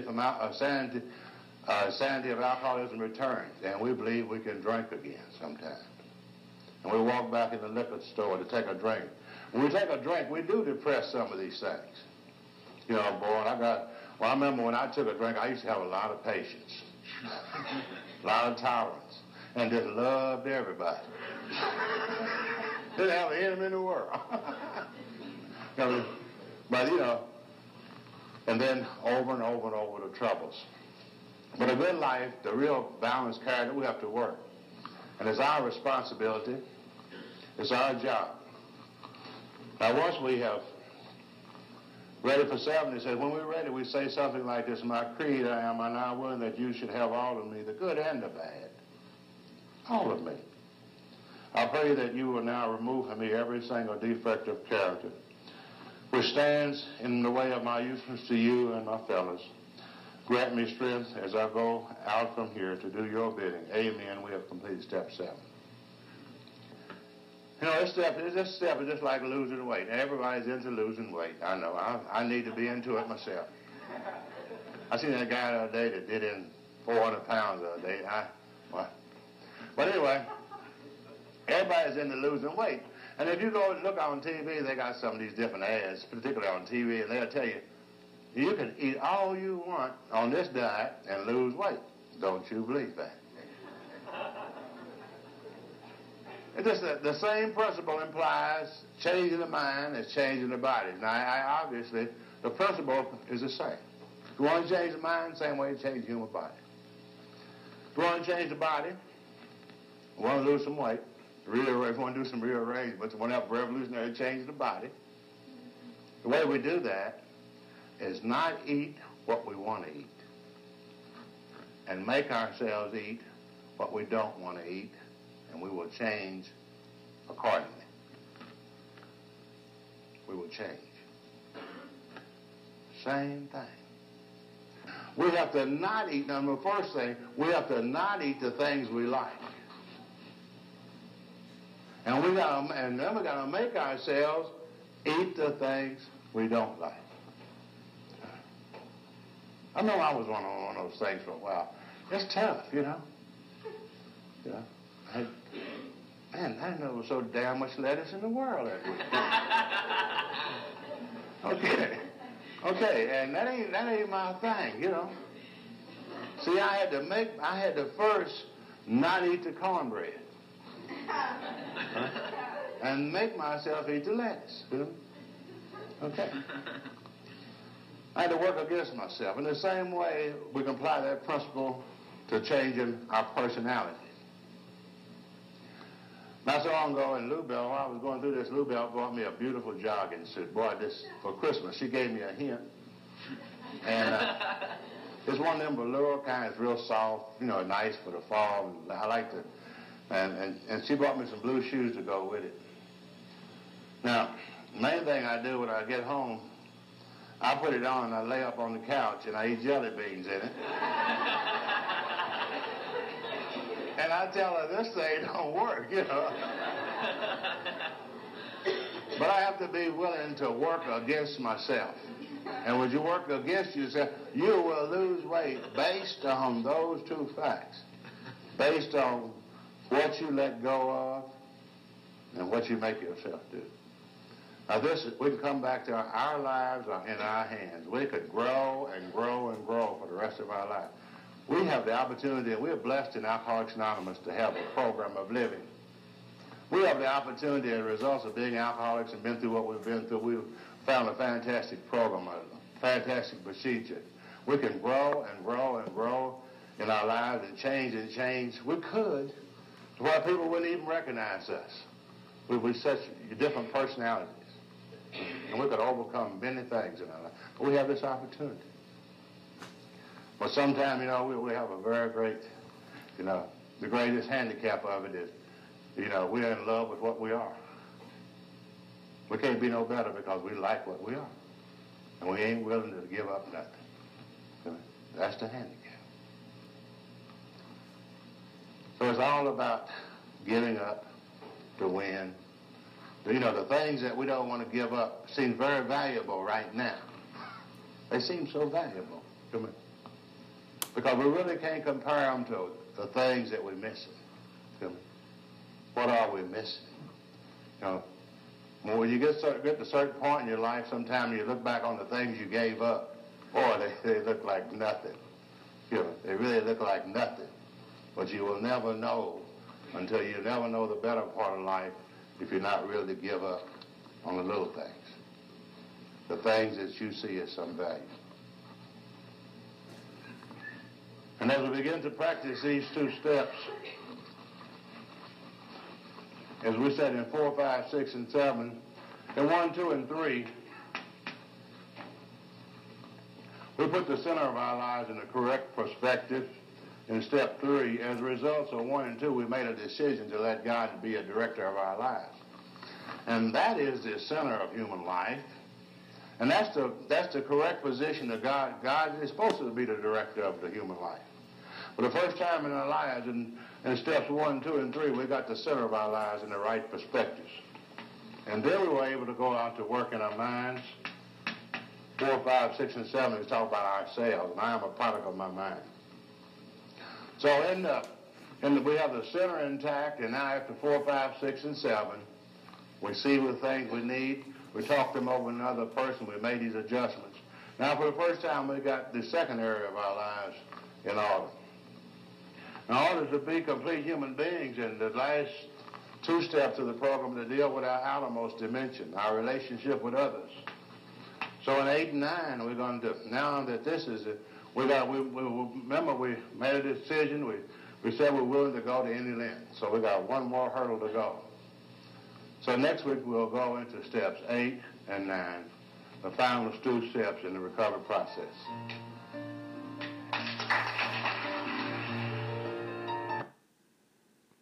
To step 6 and 7, we begin each week, we do a review. And the first step is the foundation of recovery. And we said we was going to do 3 things. Basically, number first, what is the problem? And it's in Alcoholics Anonymous that we can find the exact nature of our problem. In the big book, Dr. Silkworth explains the problem is twofold. We have a physical problem, a physical allergy, and a mental obsession. And these two things together make us powerless over alcohol. And I think, as we say in great detail, when I come to Alcoholics Anonymous, I didn't understand the exact nature of my problem. I knew that alcohol had something to do with it, obviously. And I think that many alcoholics realize that alcohol is involved, but how is alcohol involved? In order to solve a problem, we have to get to the exact nature of it so we can deal with it. And for many years, I thought all I had to do was just to quit drinking. And I knew after many years that I couldn't drink. I didn't understand. I hadn't heard the physical allergy. He hadn't explained it to me in great detail. When they came and explained it to me in detail, I learned that I had a craving each time I drank, and that was abnormal and never occurred in the average temperate drinker. And therefore, I found they explained to me why I couldn't drink safely. I can drink, but I can't drink safely. If I took a drink tonight, I would experience this phenomenal craving. The same thing would occur. But that's just part of my problem. The understanding that was fine. But the main problem of the alcoholic centers in his mind rather than the body. It wasn't the fact that I couldn't drink. My main problem was I couldn't quit trying to drink. The alcoholic, he talks about this obsession, and as we go into step 2, he talks about restore us to sanity. And once we learned that these two things we were powerless, then our step 2 talks about a power working on this obsession. Restoring us to sanity. It says when it comes to alcohol, in all other areas, the alcoholic we can make good, sound judgments in our lives. We go to work, we alcoholics doing some great things. They're involved in all facets of life, doing many, many complicated things. It's hard to see how a guy could go to the moon and he didn't have such enough not to drink something that would kill him. But this is man. We have great minds, but when it comes to alcohol, we're quite insane. They didn't say we was crazy, and insane don't mean you're all gone. It just means you ain't all there. We got one little piece missing when it comes to alcohol. That's the little piece. And we say we're coming to believe that a power greater than ourselves, and I love the word, can restore us to sanity. Can put this back. So power working on the obsession. Came to believe that a power greater than ourselves. We're powerless, and step 2 says this power is the answer. And if we have these two, we have come to these two conclusions, and this is progress because this puts the alcoholic in position for something for the first time in his life. From through the first 100 people, that this was passed down, this information was passed down from them to us. For the first time, it gives the alcoholic an opportunity. For the first time, if an alcoholic has these two sets of information, if he sees that if his problem is powerless, and if he can believe that this power can restore him to sanity, then he's in position for a recovery. And this is problem solving. The first thing you do in a problem is find what is the problem, what is the solution, and then you lay out a planned program of action to find this power. And the first step in this is step 3. And step 3 says we stand at the turning point. And we make a decision. We choose between this side or this side. And that's quite obvious. And it says that this is each individual decision, and we have to choose, make a decision. And if we make this decision for this power, then quite naturally we have to turn over our power. It says we have to turn over our will if we want to find this power. And we have, we have self-will. That we've been living off of this thing all our lives. And we alcoholics we have a lot of that, by the way. And that seems to be the root of our problem. So we make a decision to turn our will and our lives with care of God as we understand it. And then we go to work on removing the things that block us off from this power. And so the next steps, the first step in doing that, after we make the decision, it says the decision is very vital and critical, but it would have no permanent effect unless we go to work to remove the things that block us off.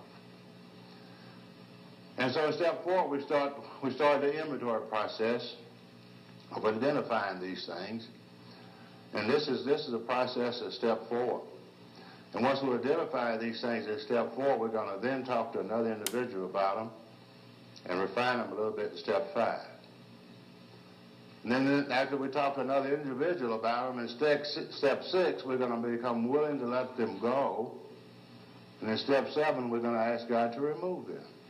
We can see how these steps interact, one little gradual process. And the whole foundation of 6 and 7 as we get to tonight is step 4. Because as we went through step 4, we had to list and analyze. And this says we had to find the value of these things. It's like taking a commercial inventory.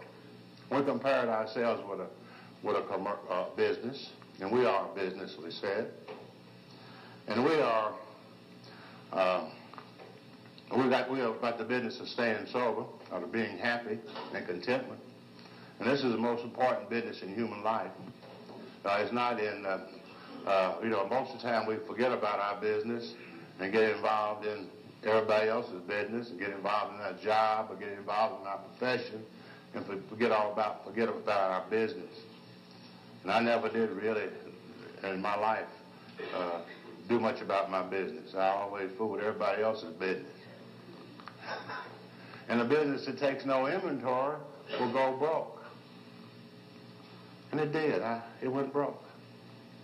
And if you're drinking alcohol or taking drugs to prop up your business, you got some bad business.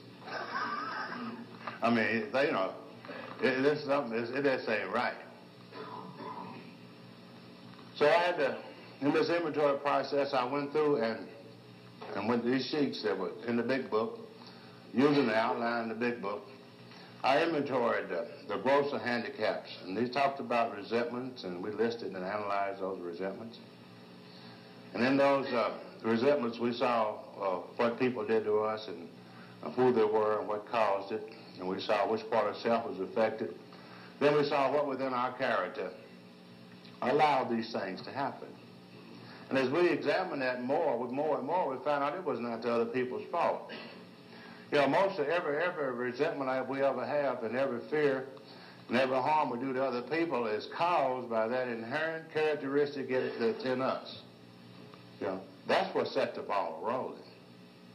It's the thing there within us that actually triggered that resentment. For over the years, we've blamed that on people so long that, when someone does something, we blame it on them, and justify ourselves. I was just there being good, and they did that to me. But the truth was, we set the ball rolling. And we played this over and over so much, justifying ourselves, excusing our wrong and involving other people that we can hardly see that. But we go through the inventory process, we get these things down in paper. We see the exact nature of our problem. In step 5, we can discuss that with another human being. The exact nature of my resentments was my own selfishness, dishonesty, inconsideration. My own frightenness. These character defects, that was the exact nature of my fears. That was the exact nature of the harm that I caused other people. It was never their fault. And see, we were created as God. We were created by God to be free people. We were created free whether we like it or not. We give our lives away, but we were created free. Now, God didn't create us where our happiness is in the hand of someone else's.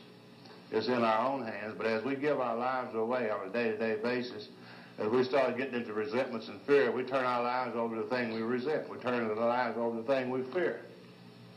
I had a lot of people that I didn't like, and I just turned my life to them every morning. And we get so good at this. Alcoholics don't have to work at resentments. In fact, it'd be automatic. I got so where I could see people driving down the street, just resenting them, didn't even know them. You know, if they looked at me, I could say, I know what they're saying. And if they spoke and said, how are you? I said, they didn't mean that.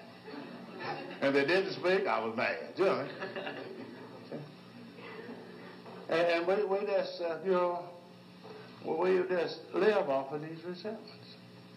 And we live off of these fears. And we can't see anything, any other way. So, once we get these things down on paper, then we take this to another person. And this is an essential thing. I think beautiful how step 5 lays right in there between the inventory and this going to work process. Because, if we just did the inventory, we might make, we haven't been honest with ourselves all our lives. We talked about the alcoholic can't be honest with himself. He has to be a con artist to be an alcoholic. There's no way you can have any honesty and destroy your life like we do. So we will con everybody else, and the greatest con job we've done on ourselves.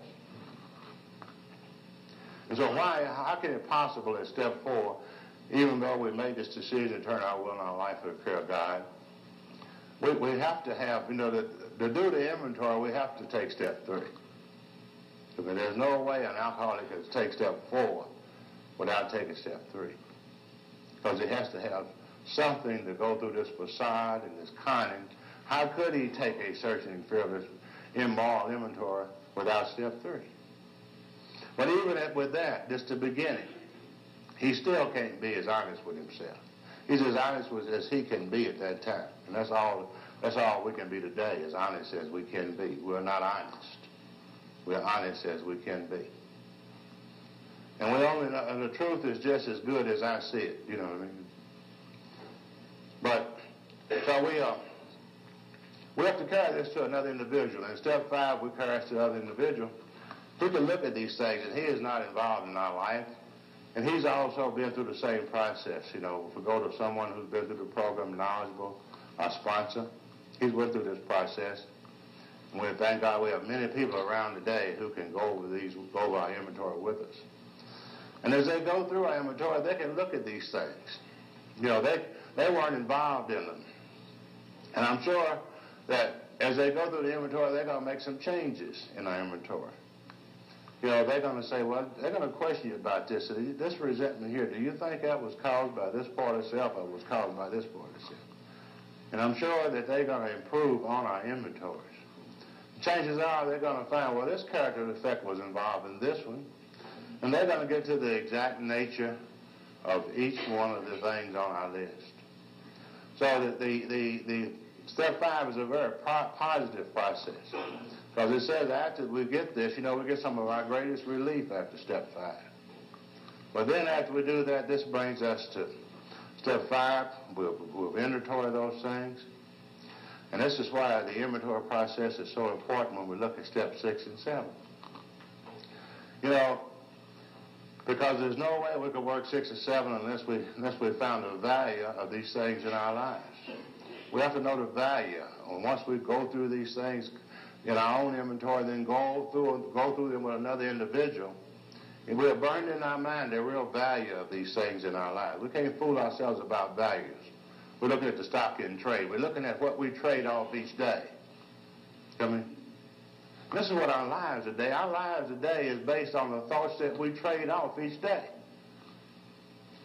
And we alcoholics, he says, we got some unsaleable goods. We got some stuff won't nobody buy. Nobody buys into that but us. And each day, my life is based on the thoughts that I produce. I always walked around waiting for some good luck. Like I said, waiting for my ship to come in. My pier hadn't been built yet, But what are the thoughts that we trade off each day? And if we went through, we didn't know. Because we hadn't inventoried our stock. See me? After we inventoried our stock, we talked it over with another individual. Now we're ready to go back in business at 6 and 7. We're ready to open the store up. We're ready to talk about, what we're going to hold back and what we're going to, and this is what 6 and 7 is all about. What am I willing to let go of? What am I willing to let go of? And I know that, as we look at, and we can only grow based on that fact, by the way. Everybody wants to grow. Everybody wants something good, but nobody don't want to get rid of nothing. Everybody wants something good. But we're talking about if you're 100% there, and it's like I woke up this morning. When I wake up in the morning, this thing comes on. I mean, it's full. I mean, it just comes, boom, and it's on. And I don't have no empty spots all day. Like how people say, well, my minds don't go blank. My mind is full all day of something, good or bad. Right? It's full all day. So if I want to get something new in it, in my mind, I'm going to have to take something out. Okay? And that's why I did the inventory. Because if I hadn't done the inventory, I wouldn't know the value. I wouldn't know which one to take out and which one do I need. This is why the inventory is the foundation of this process. And by going through my inventory, I found out I had a lot of bad stock in trade. And I found out, I see the value of the type of thinking that I had. I see the damage and process in my life when I read it through my inventory and analyzed it. So now I should be willing to let go. And then my book says that, sometimes it says all through these steps, there's prayer in each step. No, it's not a do-it-yourself thing. It says we ask God to help us be willing. We know that the alcoholic is not. We're strong-willed individuals. But we ask God to help us be willing.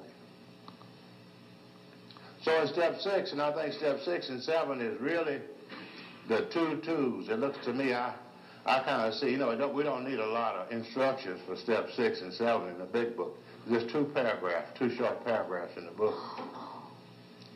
And probably the reason we don't, they are not really, when we look at them as tools, they are kind of crude tools. They're sort of like a pick and a shovel. You go to a hardware store and buy some of them fancy tools. They'll give you some instructions, but I ain't never seen instructions on a pick and a shovel. I mean, you're just supposed to know how to use that thing if you buy it, And there ain't no easy way to do it. It's it's very simple, but they're very hard. And this is what step 6 and 7 are. Is where we really, Bill said it in 12 and 12, this is where we separate the men from the boys. This is what the quality of life is. I think that's what's so great about Alcoholics Anonymous, that we in the program, we all remain our own individuals. We're individual people and personalities, and that's great. Because each person can work to his degree, and each person has his different desires and wants in his life. And when you come to AA, you see all type of people. If some people choose to work one way, another different way, and all of them are right. We got all kind of people in AA, all kind of different quality of their lives, and they're all, there's nothing wrong with it. There's no standard in AA. So we got some people in AA that's happy, and you see them smiling all the time. They got a sparkle in the eye, and we see a few of those people, right? Then we see some people in AA that's kind of mediocre. Some days they're pretty good, and some days they ain't, And we see some people in AA that you'd like to buy a drink. They really, it looks so miserable. It looks so miserable. You say, hey, man, I'd like to buy you a drink. But he's got his right. He's got his right to be that way. If he wants to be a grouch, that's fine. And I have no reason to criticize him because he's all right. That's what he wants. This is the way he chose to work. He chose to work to that point. See, I don't know where that man started. So each and one of us has these 2 tools to fashion our lives. And what this is all about, the step 6 is what are we willing to let go of? We got to create some room. Now this program is all through the program. If we looked at the steps, we hear people saying, you got to get something, you got to get something. I would like to look at it a lot different. Now the steps say, remove the things from me which are objectionable. It says, take away my difficulties. The steps all talk about removing things from our lives. And if we can remove things from our lives, then they will be replaced with something that is the opposite. And it's all up to us. What are we willing to let go of? You know, God had this covenant with man, and God's not going to come in and take anything out of our lives. He's not going to come and force anything. What are you willing to let go of? And he'll replace based on what you're ready to let go of. This is simply what step 7 is all about. You know, God will put no more in than you can take out. And that's your life. And he respects us. He will not cross that line. You know, and I had a lot of problem with that. You know, if you don't take an inventory, you don't know the simple, if you don't know really what you need, if you haven't seen the values, you can't really work step 6 and 7. What I hear a lot of people take, they think that you can just go up and God at step 6 and 7 and say, fix me up. And he said, well, what do you want to fix? Well, just give me the $29.95 special, you know. You know, he's a Pacific guy. You know, he wants to know. What are you, you know, he talks about your prayers. He talks about the devil. What are you willing to let go of? And step 6 is these things, as we let go of these things, then we ask God to remove our shortcomings. And we can look at step 6. It's real simple. Step 6 and 7, he says, when you work one, you have worked the other. And they do work in a way as twos. Because as we give up things on this side, we find out that we can grow on this side. As we give up some of our shortcomings, we find that it can be replaced by the opposite. And we have seen the damage and effect of these things. We've seen how they destroyed our lives. We've talked these things over to other people. So now we should be willing to let go of some of these things so they can be replaced with the positive things in our life. You know, as we look at 6 and 7 and watch them unfold, we see that as we give up these things, we have to force ourselves over here. It's a very difficult thing. And how do we change? We change by working against ourselves. And this is very difficult to do. It's very difficult to work against yourself. But that's the way you change. You will never change by doing what you want to do. Okay? If you do what you want to do, you will always be the same. You change by making yourself do the things you don't want to do. Everybody, you know, people say, well, I say, well, what do you do? If you keep on giving in to their old thoughts, and when these thoughts come to our minds, our emotions come into our minds, we have to buy into them. We have to lend actions to these emotions. When they come up in my life, I got to put the actions to them, and the resentment comes up, I got to get off into that resentment. Boy, and I just went on automatically, zoop, right on with it. And used to love to be in those resentments and share them with other people. Tell me. Boy, I'd be going to work some morning, somebody would cut in front of my car. Boy, I love that. You know, I'd cuss him and talk about his relatives and his ancestors, and then file him down, you know, like I said, file him down the freeway, way past your cutoff.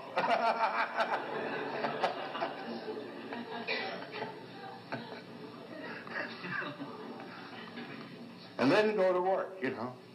And let me tell you, you're writing the clock, and the other guy's up, and let me tell you what just happened to me. Boy, this guy over here, almost killed me. You got to make it a little worse, you know. Mess your whole day up. See, I did this, and man didn't really do this. I allowed this to happen. So now that I didn't know this, and I've seen how damaging that was in my life.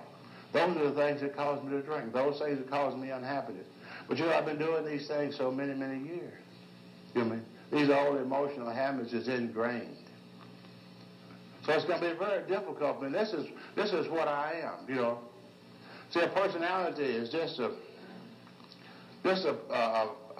group of thought processes that we have worked at over a period of time, and that's my personality. And I have packed a bunch of garbage, a bunch of unsaleable ideas into my personality. And I have worked at it and ingrained these things in, day after day, month after month, year after year. And this is who I am. You know? This is the kind of thing I'm trading off each day. And now I've got to change. I've got to change. Anything I want to do, I've got to change. So if I don't change, I'm going to go back to drinking. So it's very difficult to change. This is not an easy thing. But then it is. You know, how did I get the personality I got? I worked at it. You know, I worked at it. I just didn't do it one day. You know, I worked in, day out, day in, day out, day out. And now I got to work the other way. I got to work against myself now. See? I got to work against myself. And each day, you know, and I watch these things, as these old ideas in my mind, I get up in the morning, it says, these little signs we have says, think, think, think. That's a good little sign. I used to didn't know what think, think, think meant. I said, that's a dumb sign. But it means don't feel, feel, feel. It means use your head. And it says, easy does it. First things first. Kind of organize your life. Slow things down a little bit, because after all, you're wrong most of the time.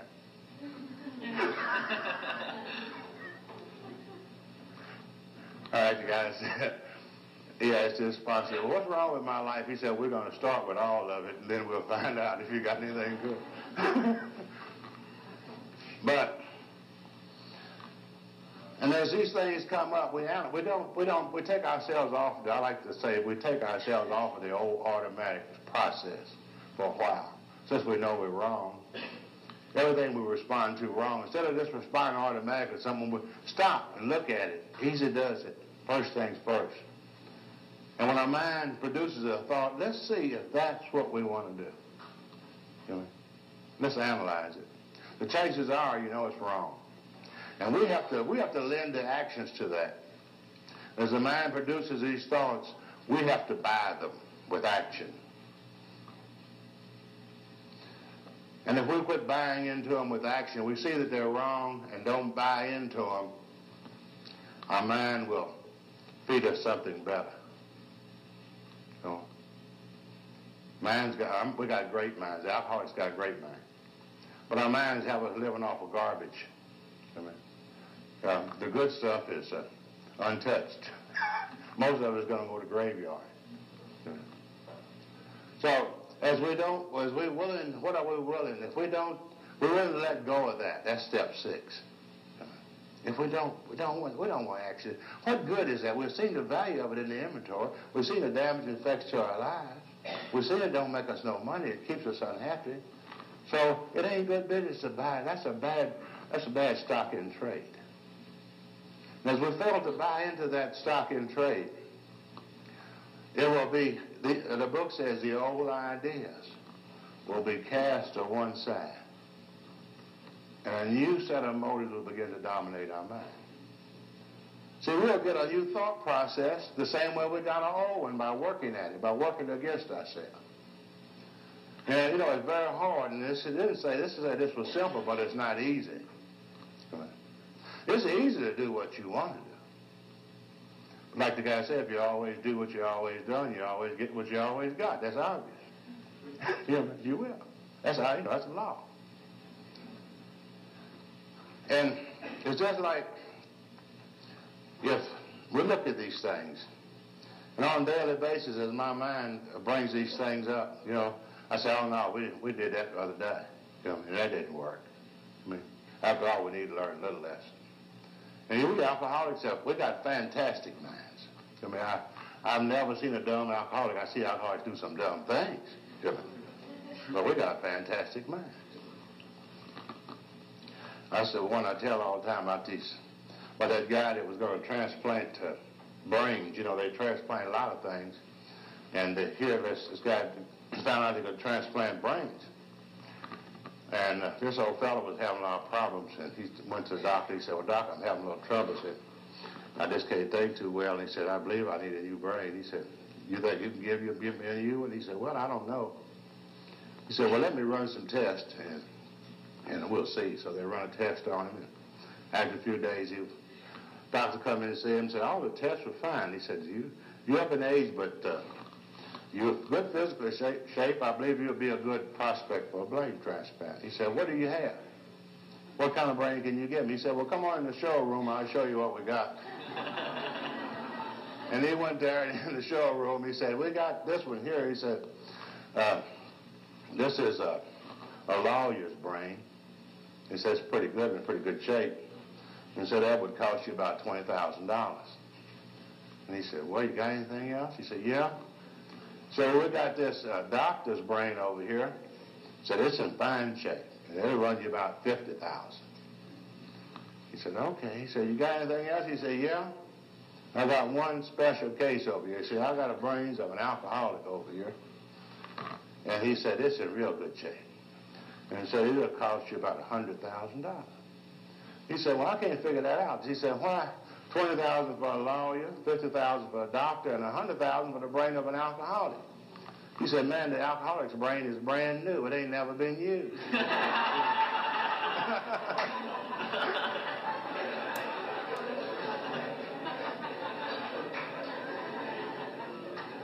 And truly, that's true. You know, we have never used the real good part. You know, we're living off of our emotions. That we never use our brains. We'll never use it. Never use it. So at step 6, well, we can, and we have an emotional life. Our emotions is fine. A certain amount of emotions are part of the human life.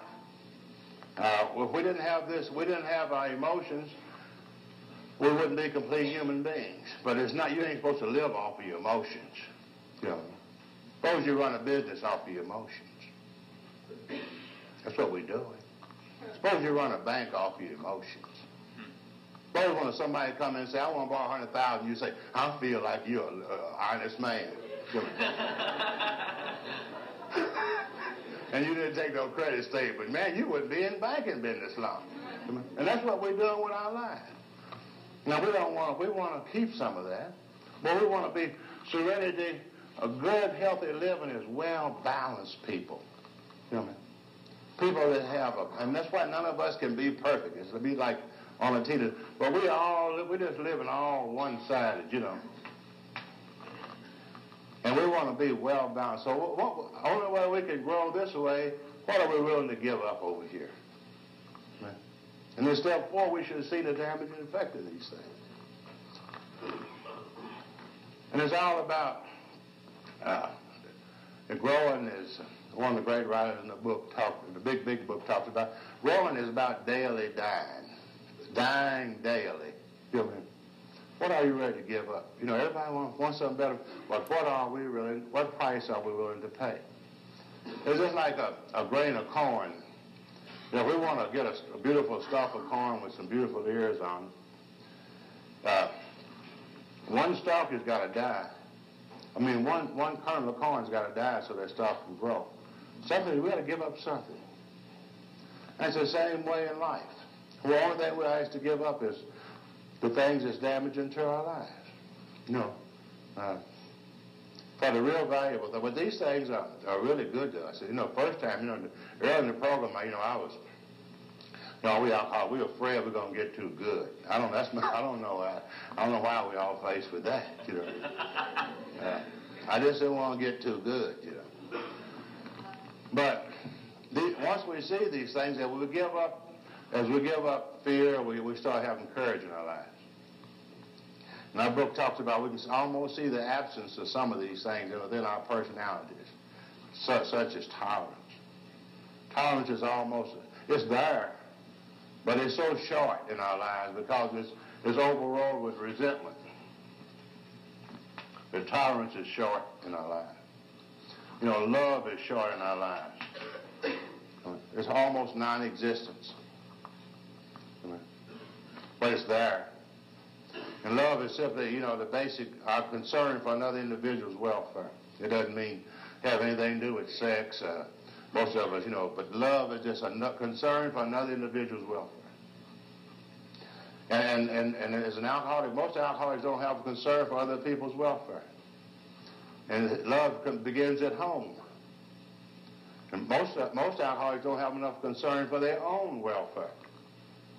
How can they be concerned for somebody else if they're not concerned for themselves?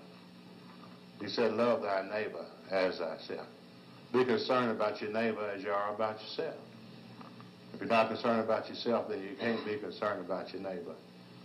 And this is a natural thing. This is the thing that bonds man together as a society. And when we don't have this ability on an individual basis, then we can't fit into society. You know, we don't seem to be able to fit in with people. Because basic concern is a healthy quality of a life to enable us to function and interact with other people. And people that over here are short of that natural ability or that thing that we need. When I come to Alcoholics Anonymous, you know, I was short of this, and they said, I think Alcoholics Anonymous is a kindergarten because it teaches you these things. First thing you do in Alcoholics Anonymous is as soon as you get going, they show you to show concern for the next alcoholic. And that's a natural thing for us to work at. We start there, being concerned for other people. And from there, this concern can grow in our lives and grow and grow and grow for the rest of our lives. But we're short of concern for other people. We're short of tolerance. The alcoholic, our serenity prayer says, you know, ask us to accept the things we cannot change. And alcoholics don't accept anything. You know, we can't tolerate anything till change comes. And he said we're short of patience. Boy, short of patience, God. Here the alcoholics pray the prayer, God grant me patience, but please grant it now. The ability to let life happen to us. And that's very difficult for a selfish, self-centered person to do. To let life happen to him. See, an impatient person, life has to happen on his time. And it never will anyway. So he'll always have frustrations. So patience, the ability to let life happen and not take actions too fast and not get frustrations is a must for a healthy individual. And we let some of these resentments go, we'll find out that patience will come into our lives. You don't have to work at patience. You don't have to work at love. You have to work at tolerance. These things will come if you work against and not act out the things that are destroying your life. You have to fight against those things. Well, it's a matter of each day, of daily dying. It's a matter of, as these things come up each day, we've entered into them and we've been through them, and we can grow and grow for the rest of our lives. And these two steps enable us to continue to grow for the rest. Our lives are based on the use of these two steps. Now, with this, you know, comes an awful lot of responsibility. You know, if you've got these steps and you're working them in your life, then after you learn to use these steps, if you have a problem, if you have some difficulties in your life, you've got some feelings going on in your life, you know, you can't blame any people. You can't blame people anymore now. Because once you learn these steps, you learn this program, it ain't their fault anymore that you feel bad. If you feel bad, it happens to be your fault from now on. And that's a tough job. If you feel bad, it's your fault. It's something that you are not doing. It's not they anymore, it's you. And as we examine these things on a daily basis, and you know, these things sneak back into our lives. Before we know, we're right back into some of them. We're acting some of them out. And we blocked ourselves off from the good stuff. Because we have a right. Whenever we exercise these things will leave our life. So we drive these things out of our life. And over, we can slide back into the scale, gets lopsided again. And when it gets lopsided again, and we stay there for long enough, we become restless and irritable and discontent, right? And the sanity of alcoholism returns, and we believe we can drink again sometime. and we walk back in the liquor store to take a drink. When we take a drink, we do depress some of these things. You know, boy, I remember when I took a drink, I used to have a lot of patience, a lot of tolerance, and just loved everybody. Didn't have an enemy in the world. But, you know, and then over and over and over the troubles. But a good life, the real balanced character, we have to work. And it's our responsibility. It's our job. Now, once we have ready for 7, he said, when we're ready, we say something like this: my creed, I am now willing that you should have all of me, the good and the bad. All of me. I pray that you will now remove from me every single defect of character which stands in the way of my usefulness to you and my fellows. Grant me strength as I go out from here to do your bidding. Amen. We have completed step 7. You know, this step is just like losing weight. Everybody's into losing weight. I know. I need to be into it myself. I seen that guy the other day that did in 400 pounds the other day. But anyway, everybody's into losing weight. And if you go and look on TV, they got some of these different ads, particularly on TV, and they'll tell you, you can eat all you want on this diet and lose weight. Don't you believe that? It's just the same principle implies changing the mind as changing the body. Now, obviously, the principle is the same. If you want to change the mind, same way you change the human body. If you want to change the body, you want to lose some weight, if you want to do some rearrangements, you want to have revolutionary change the body, the way we do that is not eat what we want to eat and make ourselves eat what we don't want to eat, and we will change accordingly. We will change. Same thing. We have to not eat, now the first thing, we have to not eat the things we like. And then we got to make ourselves eat the things we don't like. I know I was one of those things for a while. It's tough, you know. You know, I didn't know there was so damn much lettuce in the world that week. Okay, and that ain't my thing, you know. See, I had to first not eat the cornbread. And make myself eat the lettuce. You know? Okay. I had to work against myself. In the same way, we can apply that principle to changing our personality. Not so long ago in Louisville, while I was going through this, Louisville bought me a beautiful jogging suit. Boy, this for Christmas. She gave me a hint. And it's one of them velour kind. It's real soft, you know, nice for the fall. And I liked it. And she bought me some blue shoes to go with it. Now, the main thing I do when I get home, I put it on and I lay up on the couch and I eat jelly beans in it. And I tell her, this thing don't work, you know. But I have to be willing to work against myself. And when you work against yourself, you will lose weight based on those two facts. Based on what you let go of and what you make yourself do. Now we can come back to our lives are in our hands. We could grow and grow and grow for the rest of our life. We have the opportunity, and we're blessed in Alcoholics Anonymous to have a program of living. We have the opportunity, as a result of being alcoholics and been through what we've been through, we've found a fantastic program, a fantastic procedure. We can grow and grow and grow in our lives and change. We could, where people wouldn't even recognize us. We're such different personalities. And we could overcome many things in our life. But we have this opportunity. But sometimes, you know, we have a very great, you know, the greatest handicap of it is, you know, we're in love with what we are. We can't be no better because we like what we are. And we ain't willing to give up nothing. That's the handicap. So it's all about giving up to win. You know, the things that we don't want to give up seem very valuable right now. They seem so valuable to me. Because we really can't compare them to the things that we're missing. what are we missing?